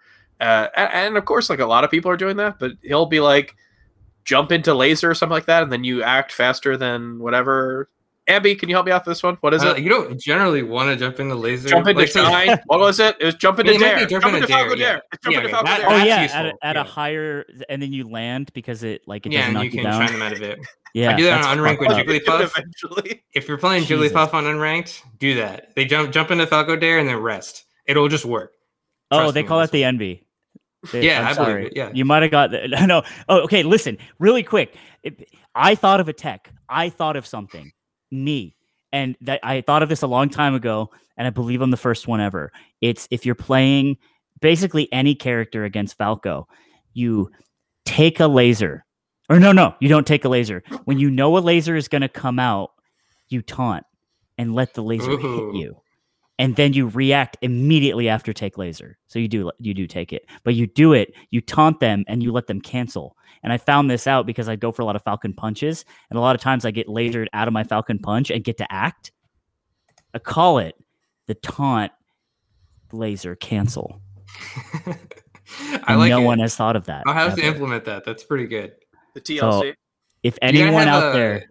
You got to have a good taunt for this to be a good tech. The Falcon has a good taunt. Ganon, I think, would be really good at using this. Ganon would be a great one. Because the sound comes out frame 1. Fox would be a little bit hard. It's just like very subtle if you hit it with Fox, but Falcon. Another aside. This, and I think I thought of this because I recalled an old money match versus it was SK versus Ringler. This was, I believe, a 1st to 5 for $500. This is when Ringler started out, and he was bad, and he thought that he was the shit. And Ringler, as we all know, is rich, and so he says to SK, this Fox player from SoCal, he's like, money match at $500. It's either best of 5 or 1st to 5. But as I was told the recollection of this set is that it was a complete stomp, and on the final game, SK was taunting more than he was L canceling. And then beat Ringler, and then bought really nice shoes with the $500. That's awesome. So yeah, I've heard stories of like doing ASDI down while you're taunting, and then I don't know, man. That's useful sometimes. I was gonna say I assume it sounds useful, but like if we don't see, Leffen doing it all the time, it's like I'm sure that it's not. At Genesis 4, Mango up bead to dodge Leffen's up smash, and in Fox Falco on his last stock, he did that shit. And one of the greatest of all time. This is the kind of tech that it will emerge in those moments only by only the chosen few. That's all. Yeah, I mean it's like I've definitely seen Kobol sets where he just like firefoxes. And it's like, what do you do? What do you do when this like person has a bunch of hitboxes around them? You can hit them, of course. You gotta be ready. But like the second you try to do it, then he just like he either goes over here or he hits you or something like that. Like I think I would get extremely tilted by anyone who is like firefoxing in neutral. The Wiggle Snarf. But not even the Wiggle Snarf, right? Isn't the Wiggle Snarf like then landing into the ground and doing something out of that? Yeah. No, I think I would like get hit by it, and then I would like try to lab it. Like the dumbest thing in the world, like the easiest. It depends. It depends, because what comes to mind here is Slox. So Slox used to do this against Marth players, where he would side B into them with Fox. And if they could react to his side B, then he would stop doing it. And if they couldn't, he would just keep doing it. He would like dash dance and then side B at them. And I remember him doing this to several Marth players in New England and then being like, you can't react to side B. I don't know. Oh, man. Well, either way, the game is still yet to be solved. With sources like me and Slox, who knows what's possible. 2 greats of the game. Slime and Slox. Truly what is going to take Melee to the next level. And, we have Slime in the scene, which is our next little topic. I believe that's going to be you waxing rhapsodic about, what is the scene looking like right now? What's the future of the scene? This is basically something that you've been doing for the entirety of this episode. Yeah, I guess. Yeah, it happens. Yeah. Ambi, was there anything specific that you wanted to ask Slime or get his opinion on? Well, I think more just in general. Something that I think is just very interesting about your like sort of career trajectory within Smash is that I feel like you've touched like a lot of different areas, and I feel like you have like the most interesting perspective on like content in general in the scene. I think a lot of people sort of just like wing it, but I think specifically with stuff that you're a part of, there's a lot more deliberation on like how to get people engaged. And I think that's like what brought you to have like the perspective that you have about content? Because I think that's like definitely now very by content, do you mean like recorded video content in specific? Well, no, just like anything, right? Like sure. I think that like you really do touch like a bunch of different mediums in your time in the community, and I think that that's something that makes you stand out from other people. I think that it's weird because I think there's always been this part of me that thinks this is all kind of stupid. In the way that, like, my dad would tell me that my dad once visited me for Christmas, and I remember I was playing Doom 2016 at the time, and I was just like, I was taking a couple days off work. He was hanging out at my place, and I'm just playing this game a couple hours a day, and he would make fun of me, and he would say, "You're wasting your time playing." And I'm fucking 26 years old, and I was like, and I got mad at him. But that thing, that has always been my life. So I've always had this preconceived notion that at the end of the day, this is all really stupid, even though I love it, even though I love all of this. And like, I've given so much time into like Melee and Dota and other games. And like in return, Melee has given me literally everything in my life. And there was always this feeling, and that became a source of like, I guess, perspective that allowed me to be comfortable doing things like that. Like Slime on the Scene, if I just, not to knock him, but if I'm Firepuff 12, that doesn't get made, because he could never try to tell Plup he was in a Pornhub comment section or something. He couldn't do that. And me being able to like, I guess, respect human beings, but also call what they're doing stupid in a way that is clever and somewhat respectful. And I think it's like that always gave me a perspective of what I did. And that drove everything. When I got a job at BTS, you know what I didn't like about my job at BTS was on show days is getting people to do shit they didn't want to do, like Mafia. It cracked my soul open. And because I didn't believe in Mafia, because I thought, oh, we're just getting people on camera. It's fucking, they don't want to do it. We're like, we're just drawing out this broadcast. It doesn't make me feel good. And that was like a source of I guess, creativity in that perspective, but also like pain and frustration. And now I've kind of turned my gears around. And I think it's just because like living with Ludwig, like I've seen him turn so much into like all from the idea that it's okay to watch things and it's okay to be entertained and care about stuff that your dad doesn't think is cool. And yeah. And that's why I started taking commentary more seriously, in the past couple of years. And I don't know, but that's where it came from, thinking that this was all stupid.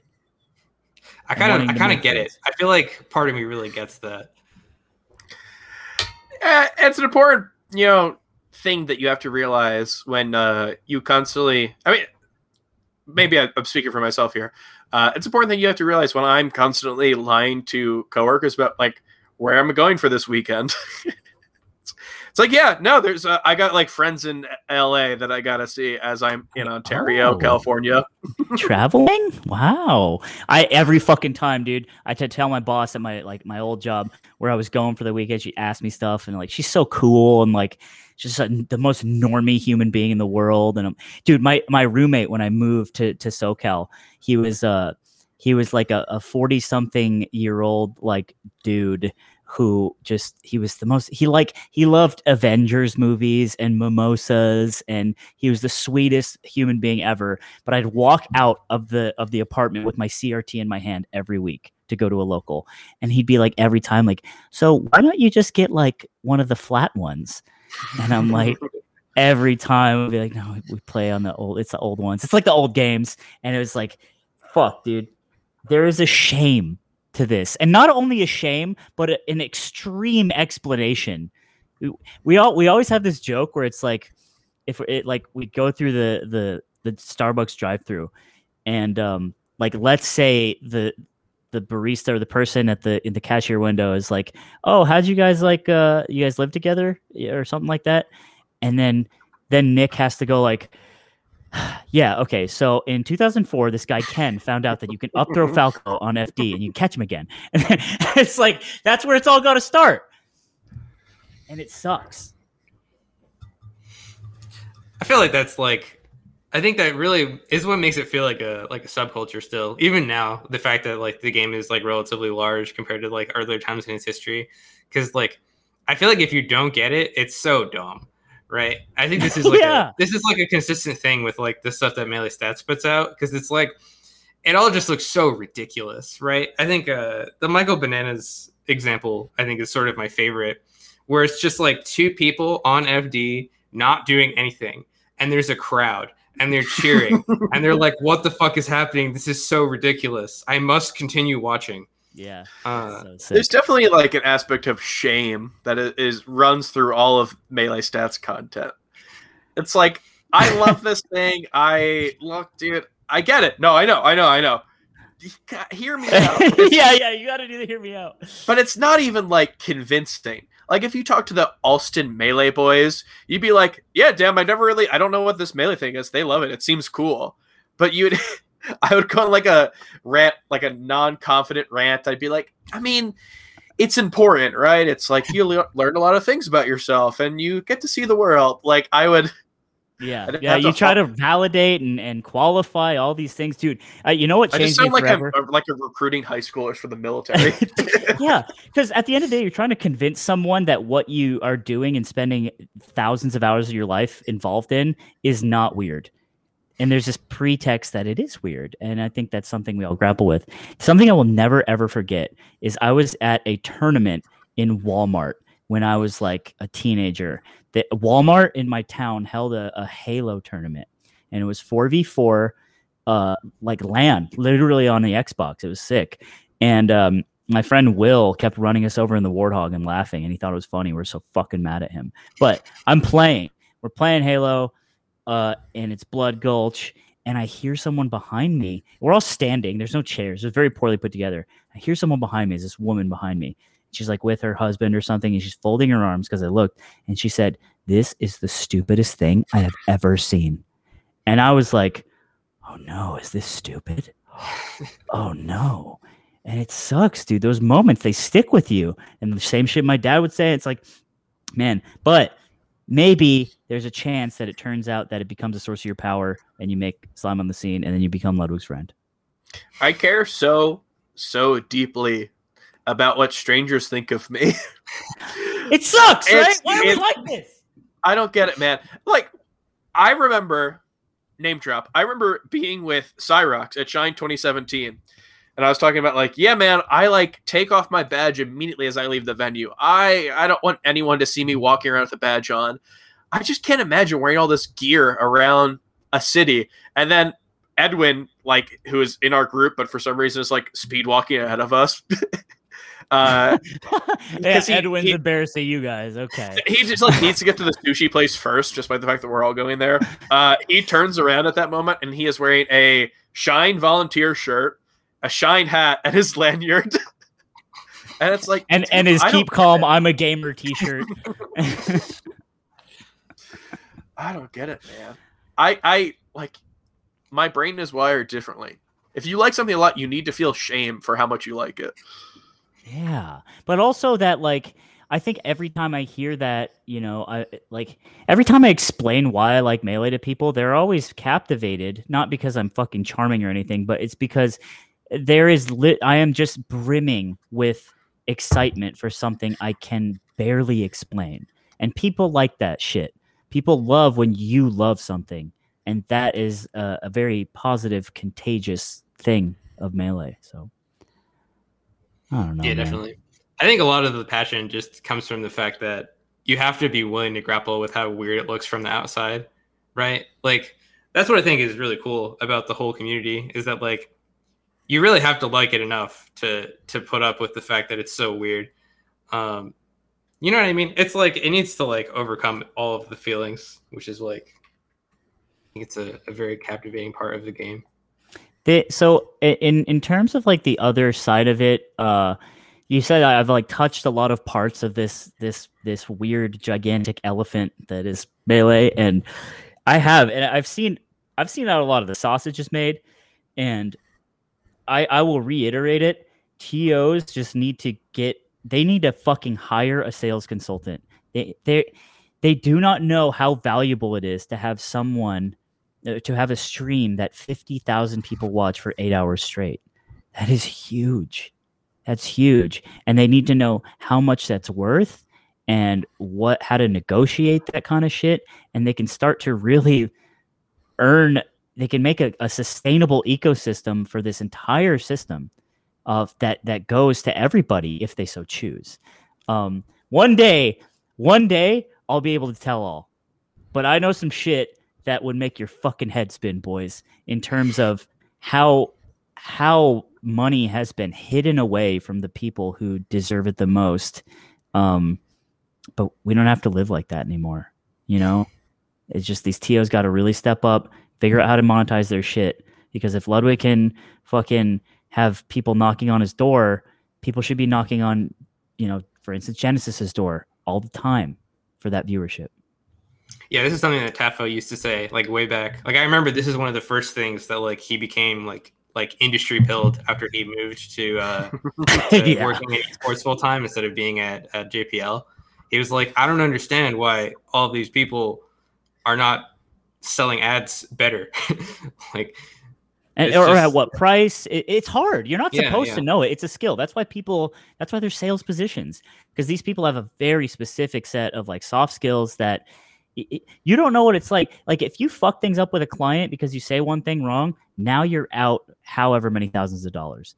And TOs, who are usually Melee players, are they socially the best people all the time? Probably not. And that's okay. But that means find a specialist, find someone who knows exactly what they're doing, pay them, and get money back. And it's a hard pill to swallow, but it's doable. I promise you it's doable. Okay. I think we're close enough away or far enough away from the group therapy session that we almost ran into like 10 minutes ago. So I think we're in a little bit of a better headspace. We got some questions for you. So yeah, anyone in the chat, if you want to drop some questions, we're going to go through some questions that we had through our Patreon. But after that, if we have any good ones in the Twitch chat, we can probably read those out. So the first one, what's good, homie? Oh no. What is good? Well, what's good, homie? Superman does good. I do well, homie. Let's see.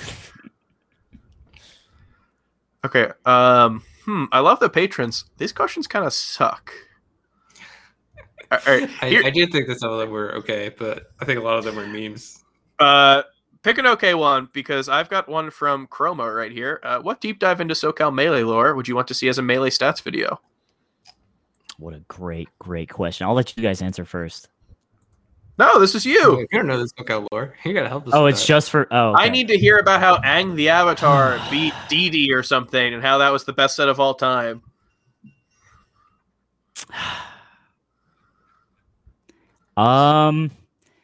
Pepis FD has been covered it quite extensively, but that would be my first go-to, selfishly. But I also think the SoCal Arcadian, in which Wieners was projected to absolutely destroy the tournament, and it ended up being Rock Leland on his ice climbers, taking the entire thing. And Trike also TOing the tournament intensely and then giving probably one of his best performances on the sticks ever.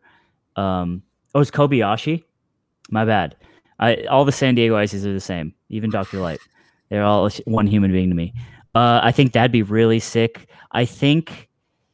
because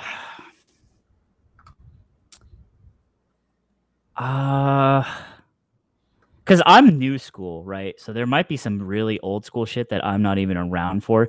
Mangohan, if anyone played old net play, they know about Mangohan. That guy was a terror. I guess you could also do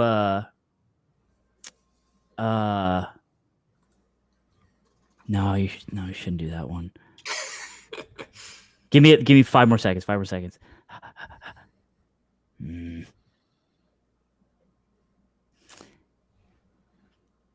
know what you could do?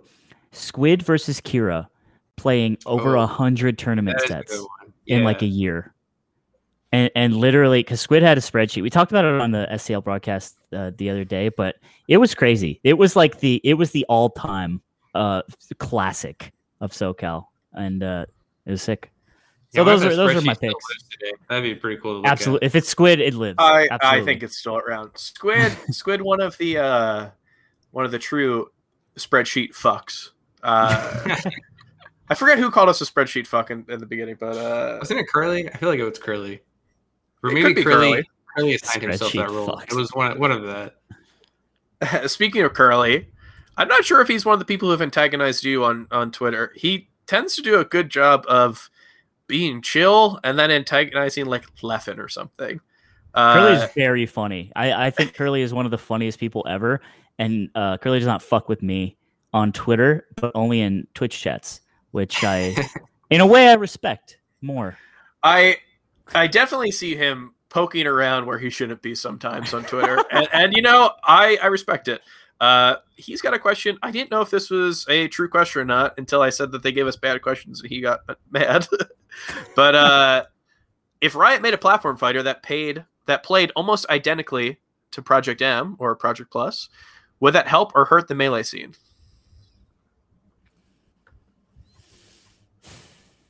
I think it would ultimately hurt it. Yeah.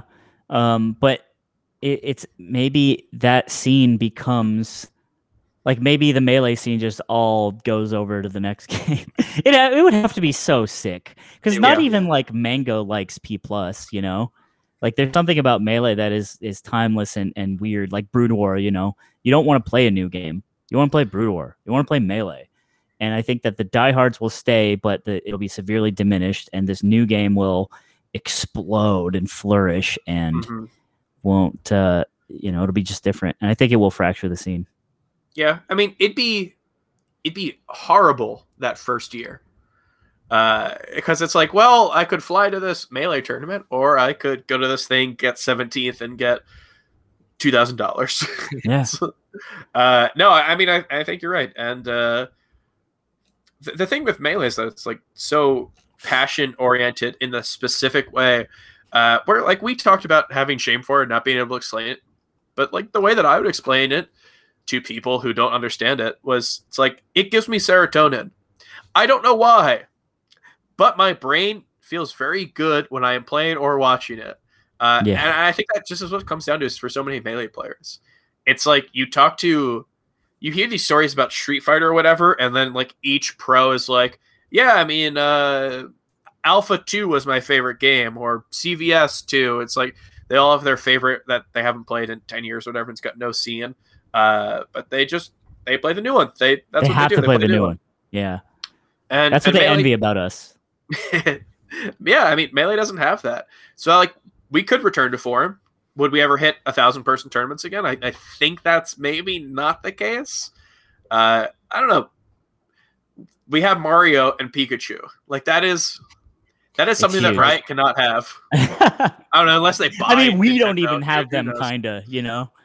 Like. But when we stream on Twitch, where there's Mario and Pikachu in the banner, I know what you mean. We own like them. icons. I mean, people like to say icons sucked because of so many things, but it's also like there was a blandness to it, and it's hard to capture. Like Smash was a knockout because of the IP, and that is such a fucked reality to have to grapple with because the IP is owned by people who just literally don't know how to use Reddit, and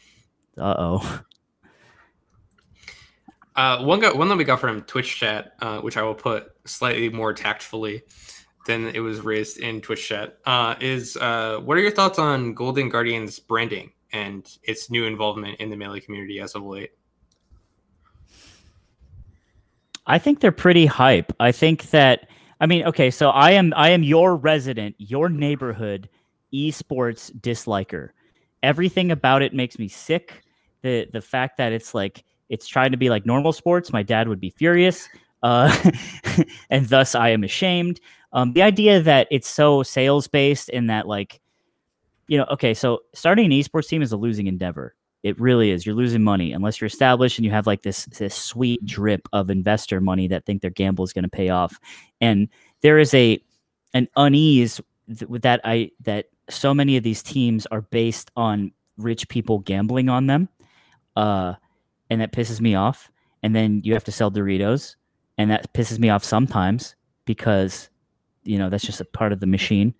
So saying all that and knowing all that, I think the Golden Guardians approach has actually been pretty understanding of what Melee means to the people that play it and the people that represent it.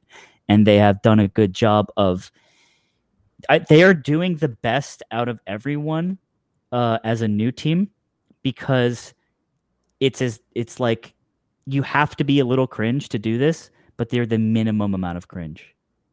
And I think it's really hard to do. That's pretty fair, actually, yeah. Yeah, pretty well put.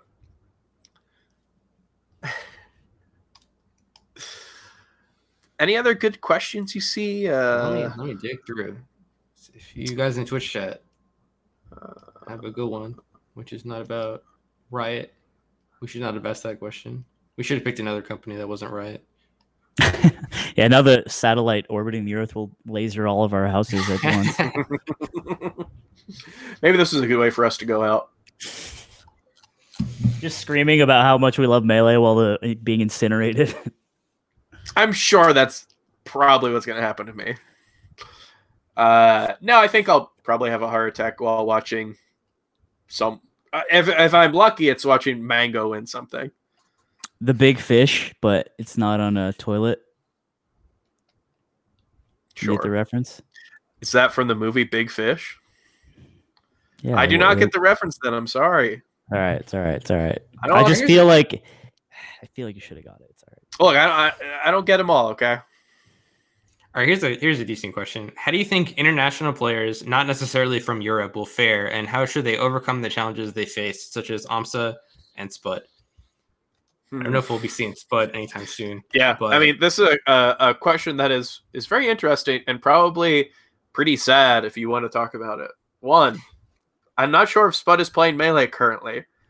And two, it'll probably be a while before we see any real significant non-European international competition that isn't AMSA. And that's not even a knock on the player base, right? That's like, dude, I'm not sure if Brazil is vaccinated enough to send Isengobay over. That's the sad part of it, which I guess we don't need to get into, right? We already live in such a depressing environment that, like, we can live in this fantasy world where when we have a major, everyone can come. I mean, yeah, that's the dream. I think that if Josh Man makes it out, I think he's up next. I think I am a believer. Yeah, we had another segment planned for this where we buy and sell stuff that we forgot to add to the overlay and then forgot about. Well, it's an Edwin Budding stock exchange, and Edwin Budding's not here currently. Oh, that's a fun idea. We were gonna ask buy or sell on Sora. Buy. I'd buy. And, Buy. I almost didn't want to do it because I think all three of us were going to be buy, but I would buy. He was one of the questions. He's sick. I do think Spud. It was interesting how Spud, he got voted into Smash Summit 8, and it was like, I thought he would have done better, and that sounds kind of really harsh, right? But the way Spud makes you feel about Melee when he plays it, you're just like, this guy is the greatest thing ever to occur, and he makes you believe in that feeling, pure emotion when he does the combos he does, and I miss that. I miss feeling that way about Spud in particular, but also the LAN environment where it's like Spud got into Summit, or the X is going to this tournament, and it's something I can't wait for. But like we'd said, it's longer than everyone getting vaccinated in the summer in the U.S. It's like, okay, cool. Well, what about everyone else? And, sucks. I'm surprised that there's not like an Aiden-shaped door or hole in your door from mentioning Spud. No, that only happens when you say Daki 3 times in the mirror. Aiden appears. He just says, Daki's sick, and then he just leaves the house.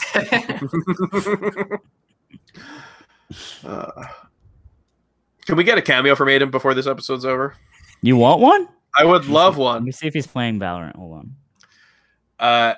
In the meantime, we can just talk about whatever. One point, this is not about the international world. This is about you talked about like rich people gambling. Yeah, mm-hmm. I think like the current landscape is always going to be based on whether or not we are living in a moment where rich people think they can make money off of stuff. That's just how it is. Maybe it's always been like that, right? But like, increasingly the ideas are more dumb to an obvious extent. Like I have a MoviePass card in my wallet still because I knew at the time that was dumb. And I knew that it wasn't going to last, but I know that they called themselves the Uber of movies or something in a VC meeting, and they got enough millions of dollars to make it last. And I will cash in on that. And speaking of Uber, that could die. I think, there's a possibility where we have all these rides that are convenient and relatively cheap, and then go back to taxis or something when eventually they haven't made any money or something. Yeah. So I mean, it's all about like understanding when rich people have put millions of dollars into something very dumb and just embracing it, but also understanding that it's dumb. And like that's something that we went through in 2016, right? When it's like, damn, who's Cloud9 going to sign next? Are we going to see Cloud9 lucky? Right. Like, I don't think at the time we realized how dumb that was. Well, yeah, I think people are still that dumb. Your average Melee enjoyer, even though they're the pictures of the guy with the Chad, jaw structure, is that it's still all of pretty Far Cry. But I do think that's why Golden Guardians is this really interesting thing, because they're backed by a very established and understood idea of making money. That the NBA teams make money, and that's pretty good because they know how to make money in a different department, and they can apply these resources that have never before been applied to a Melee team.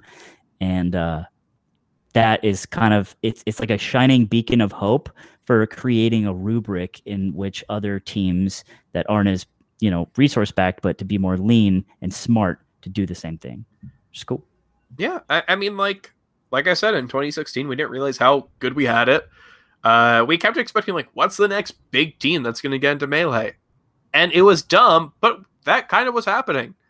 Every big team for a time was trying to dip their toes into it, or maybe behind the scenes, the big ones that didn't dip their toes are figuring it out. And I think like we definitely got to a period where that was not the case, and still isn't the case really. So I think it's cool. Like we can appreciate this for what it is now, right?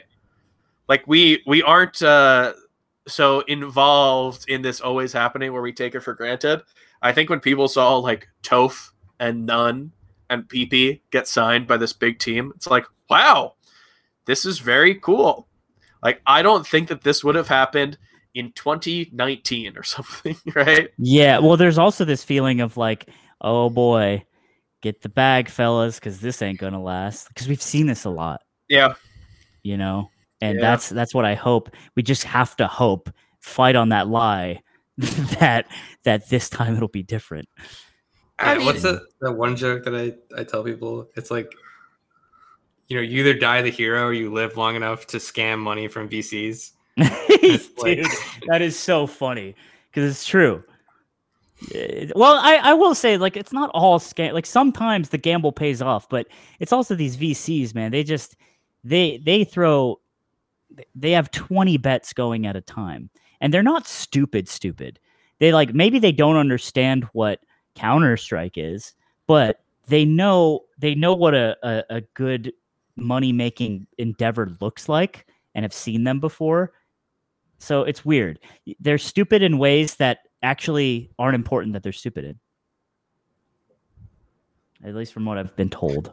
Because I don't know any VCs. Nor do I. I don't know.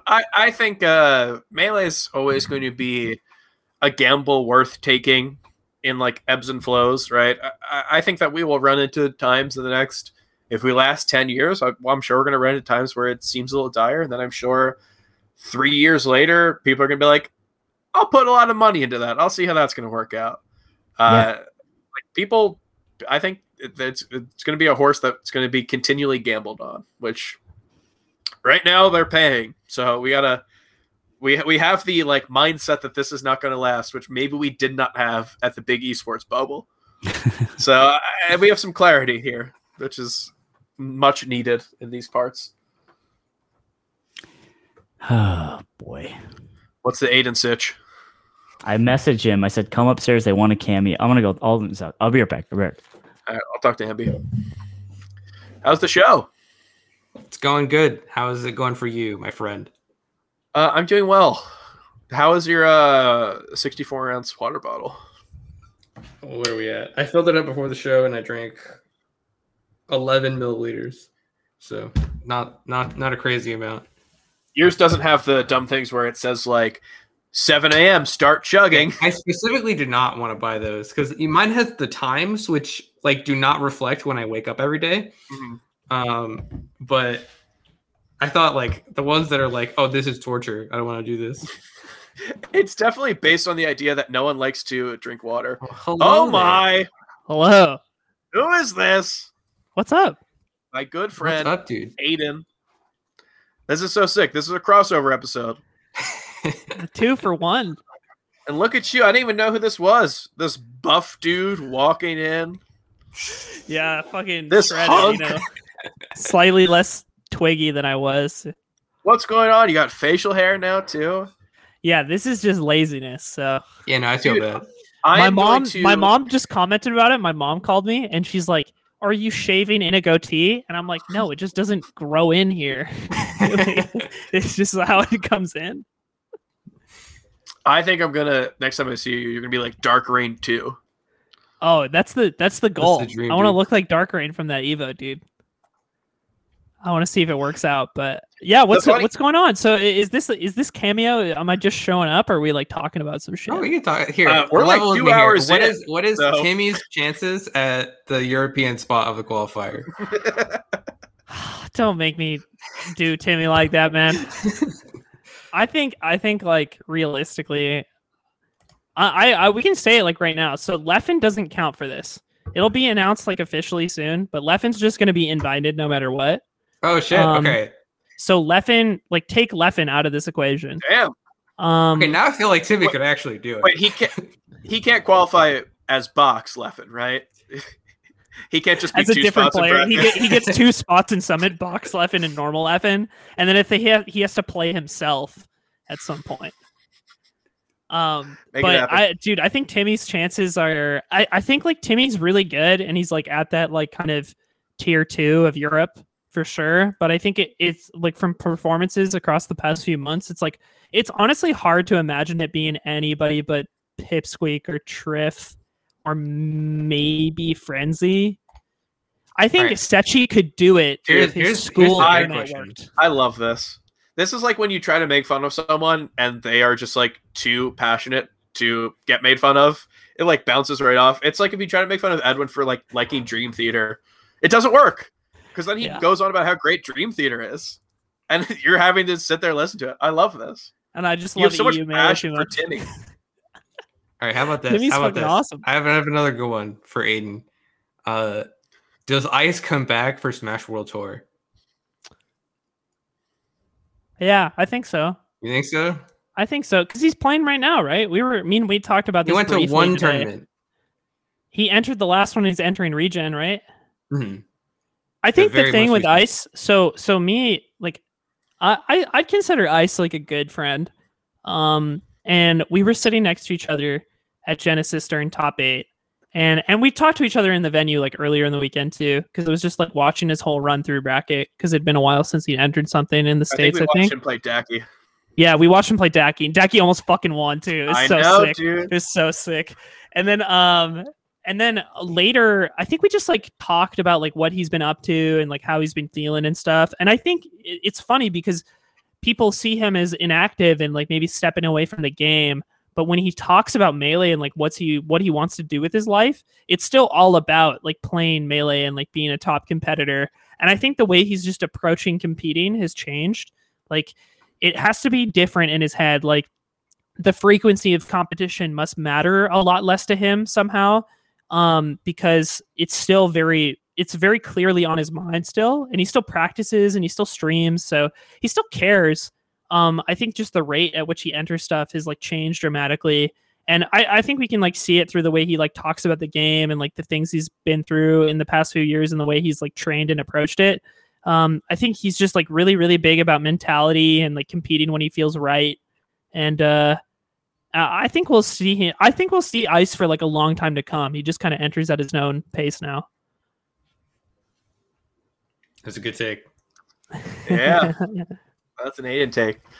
This is fun. It's like a shot to come, right? This is there's going to be an Aiden episode. We haven't planned I'm anything. sure, I'm sure. I haven't asked Aiden, but I think we're all under the understanding that there's going to be an Aiden episode. So I'm psyched. I love getting the taste of it. Dude, you know what? I just found out today that you have an emote of me in the Discord. I didn't know. Yes. We use it whenever we talk about Europe. It's either you or the Taros emote. That makes sense. That makes sense. Yeah. I had a cutout of your face just because we had you on deep dives, so I had to make that to put you on the little diver guy. Yes, and I do remember that. We got boosted, so we just had a ton of emote space. I was just like, okay, ate an emote. Fat Goku emote, I think, still exists. Steven. Yeah, you can join the Melee Stats Discord and use those fun PNW emotes. Do you still consider yourself Pacific Northwest?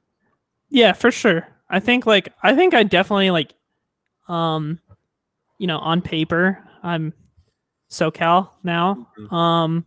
But I think allegiances lie where with you kind of grew and what scene you grew up with, and I think Pacific Northwest is definitely dear to my heart. All the players that Daki's probably the best example right now. It's I've played against Daki for many years, and Daki's been this small, humble boy going to tournaments for a long time, and now he's finally popping off. I feel a great sense of pride for that. Do his parents know about this? Dude, that's exactly. I'm thinking it every week. I'm not even kidding. I'm thinking about it every week. It's dude, do his parents know he's competing on the biggest stage in the game right now? Because they gotta know. Dude, do the people know about the Genesis trip? Tell us about the Genesis trip. Okay. So for context, Daki's parents for a long time, when he was in high school, even when he's in college, because I think he's 20 or 19 now, but I think he still lives at home. They didn't like him competing in Melee. They think it's some sort of waste of time, right? Which, depending on how you approach the game. Or perhaps if your parents don't value the social aspect of it or something like that, right? So Daki would have to sneak to tournaments. He always has to lie to leave the house and say he's going to a study group or something like that, right? And he's done this for years. So his parents must think he's the most studious man alive. And this slowly progressed into greater instances of him traveling further away, right? Because he's barely been able to travel at all. The culmination of this is the first tournament that Daki goes to in Oregon, which was just a couple of years ago. And Daki has to leave for 2 entire days. Somehow convinced his parents that this has nothing to do with Melee or video games, right? Then the pinnacle of it is the beginning of 2020, where he literally travels to Northern California without his parents knowing, disappears for 4 days, and comes back home. And somehow there was no repercussions, they didn't find out. At least as far as I know. So he's been lying to his parents for literally almost 6 years about going to Melee tournaments. This is amazing. If he ever makes top 100, which it's a matter of if he competes enough, I will blur his face out. I will just use an alias to protect him. It's when they have those people in the dark scenes and they've got the lowered voice. That's what we'll do for him. That's perfect. Anytime. Keep his identity secret. Actually, I will take the bullet. I will use my picture and my name. And when he's on stream, I will be sitting on a different chair with a GameCube controller in my hand just for the stream setup. Just for the layout of the stream for the people at home. And people who have only watched him in the netplay era will come up to you at tournaments and be like, "Oh shit, I'm going to be signing stuff. You're so good." When he eventually beats Plup, I'm going to take a bunch of pictures with people. Perfect. I'm glad you guys have a plan laid out for this. And the thing is that there's so many people who look like me in the scene already. That'll be like, wait, aren't you Wheat? And I'm like, you're thinking of chess. No, I'm Weedle, dude. Yeah, what are you talking about? It's the perfect plan. It can't mess up. All right, I'm going to have to do the hardest thing in the world. I'm going to have to tell you to get off because we are running over 2 hours. That's totally fine. I need to save this for a real late enough. I'm glad we had this short time together. I'll get the man of the hour back on. You want to plug something? I'm good. I don't have anything to plug. Spud, if you're somehow watching this, just fucking play, man. Just fucking start playing again, man. Told you guys. This guy. He's a one note guy, bro. It's Spud or Daki, and that's all he cares about. He's like a cartoon character. It's amazing. I like Timmy. I like Pipsqueak. He likes Timmy, he likes Pipsqueak. He's saying he's multifaceted. Yeah, man. He's got his type for sure. He is the I've heard this live. I heard a bootleg of this live, so I guess I'm kind of a real fan. That's him. All right, well, let's stop the bleeding. I'm seeing that our stream numbers are going down. Wow. This must be only thing that can make sense is not that we're running for 2 hours on a podcast. The only thing that can make sense is that Aiden left. So let's stop the bleeding. I appreciate your time so much. You, the mogul of mogul moves, spending so much time with us little guys. Everyone thinks I'm like, what? Go ahead. Someone gave me the chance to get $1,200 or dinner with slime. I'm taking dinner with slime because I can learn how to make $1,200. No. Take the $1,200. I cannot show you. I'm taking a 2-hour podcast with slime. Dude, okay. I'll leave you with this final story.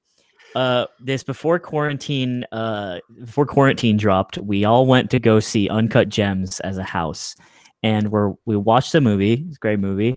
We're walking out of the theater, and it was Ludwig, me, Nick, Aiden, and we're walking out of the theater, and we're just like talking about the movie and stuff like that. And Ludwig was just like, the thing is, I don't get like why were they so mad at him over $100,000? And we all just turned to him, and we're like, "Are you kidding? Like, are you being an asshole right now?" And he's like, "No, it's like not that much." And we're like, "Go fuck yourself, dude." And that's the kind of environment that we continue to hold him true to this day. What a very interesting plug. It's not a plug. Sub to that man. Yeah, Ludwig's great. I will say he's just one of the most. He's actually so genuine. And the subathon, it was like, oh yeah, he's always putting on a show. It's like, no, that's how literally it always is all the time. And he's very thoughtful. Melee is also something he cares a ton about.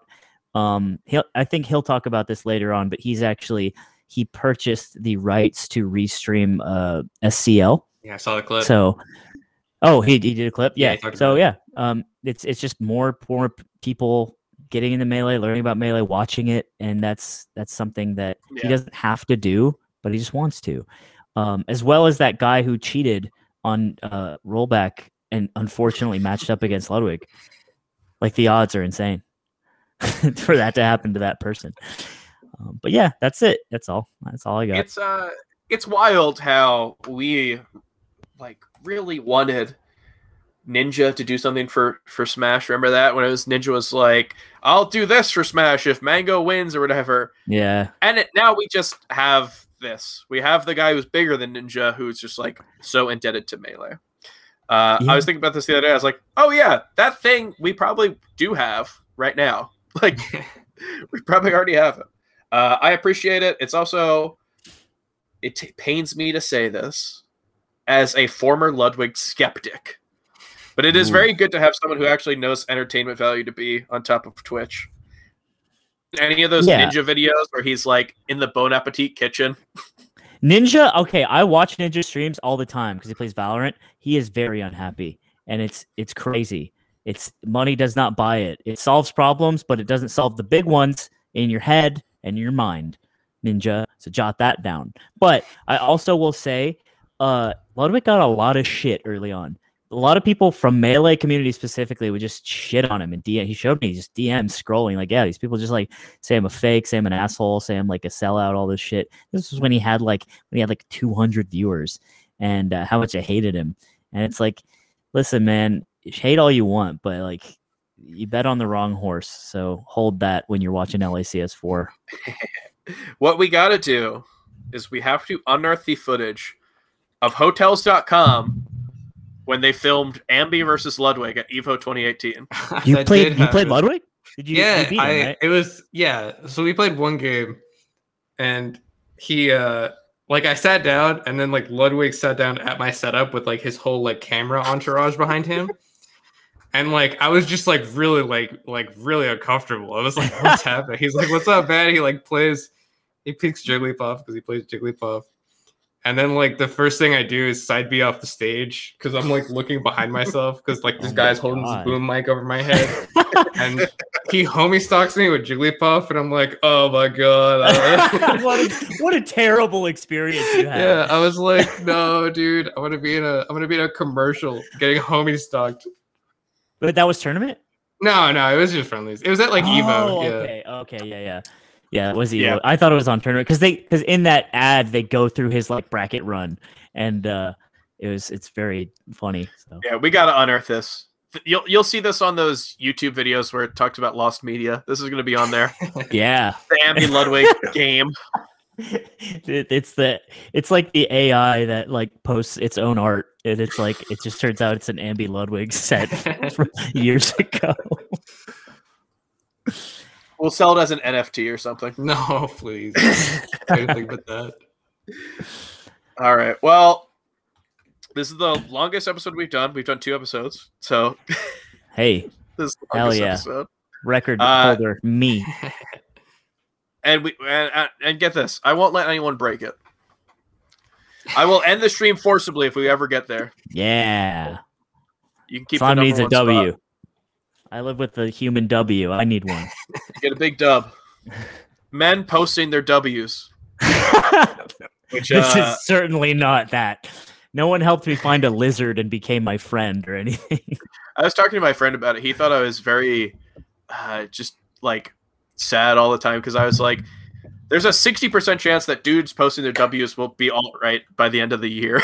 Oh yeah, always. That's my it's like take on gravity. it. Yeah. Eventually someone will like beat an assault charge or something, and that's going to be on there. Oh, But until then, yeah, it'll be about finding lizards, and you. All right. Thank you so much for being on. Thank you so much for your time. It's time for you to plug anything if you want.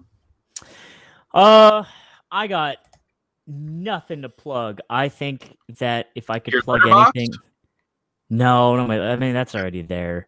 I think if I could ask one thing, it is just support SCL and BTS. They're I used to work there and I know the ins and outs, and it is when you talk about like esports vultures and shit, that is a company that tries to do everything by the books and as fair as possible for the people that contribute their valuable time as competitors and staff and all that stuff. So, yeah, I that's why I can say no to things when they ask me, but I don't because I respect them a lot.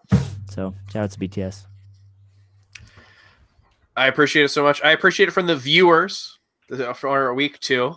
And no SCL next week. They'll be taking a break. But waiting for game does not take breaks. Melee Stats does not take a break. We will see you next week. Can't all have a day off. Grinding every day. If you want to follow the grind, you can do so at Melee Stats Pod on Twitter. You can join our Discord to chat with us. You could join our Discord and then get a special little colored roll, a purple blue color, by joining us on patreon.com. And I think that's basically it. I mean, of course, Twitch channel and YouTube. We've got 2 channels, one that'll upload our podcasts and kind of extra videos called Melee Stats Archive, and the Melee Stats channel, where you can watch our long-form content about sets that probably don't matter. Kira versus Squid, set 100. Maybe that's the next one. That'd be a good one. All right. Also, I'll our see y'all. Patreon, because the Nook's gonna get mad at us. I already shilled the Patreon. Did you Patreon? Okay, I thought I Yeah, you missed get your the roll. Patreon.com/Melee Stats. Anoke, Yeah. Edwin Budding cannot get mad at us. All right. My boss cannot get mad. All right. Thanks for watching, All right. everyone. Have a good Bye, one, guys. everybody.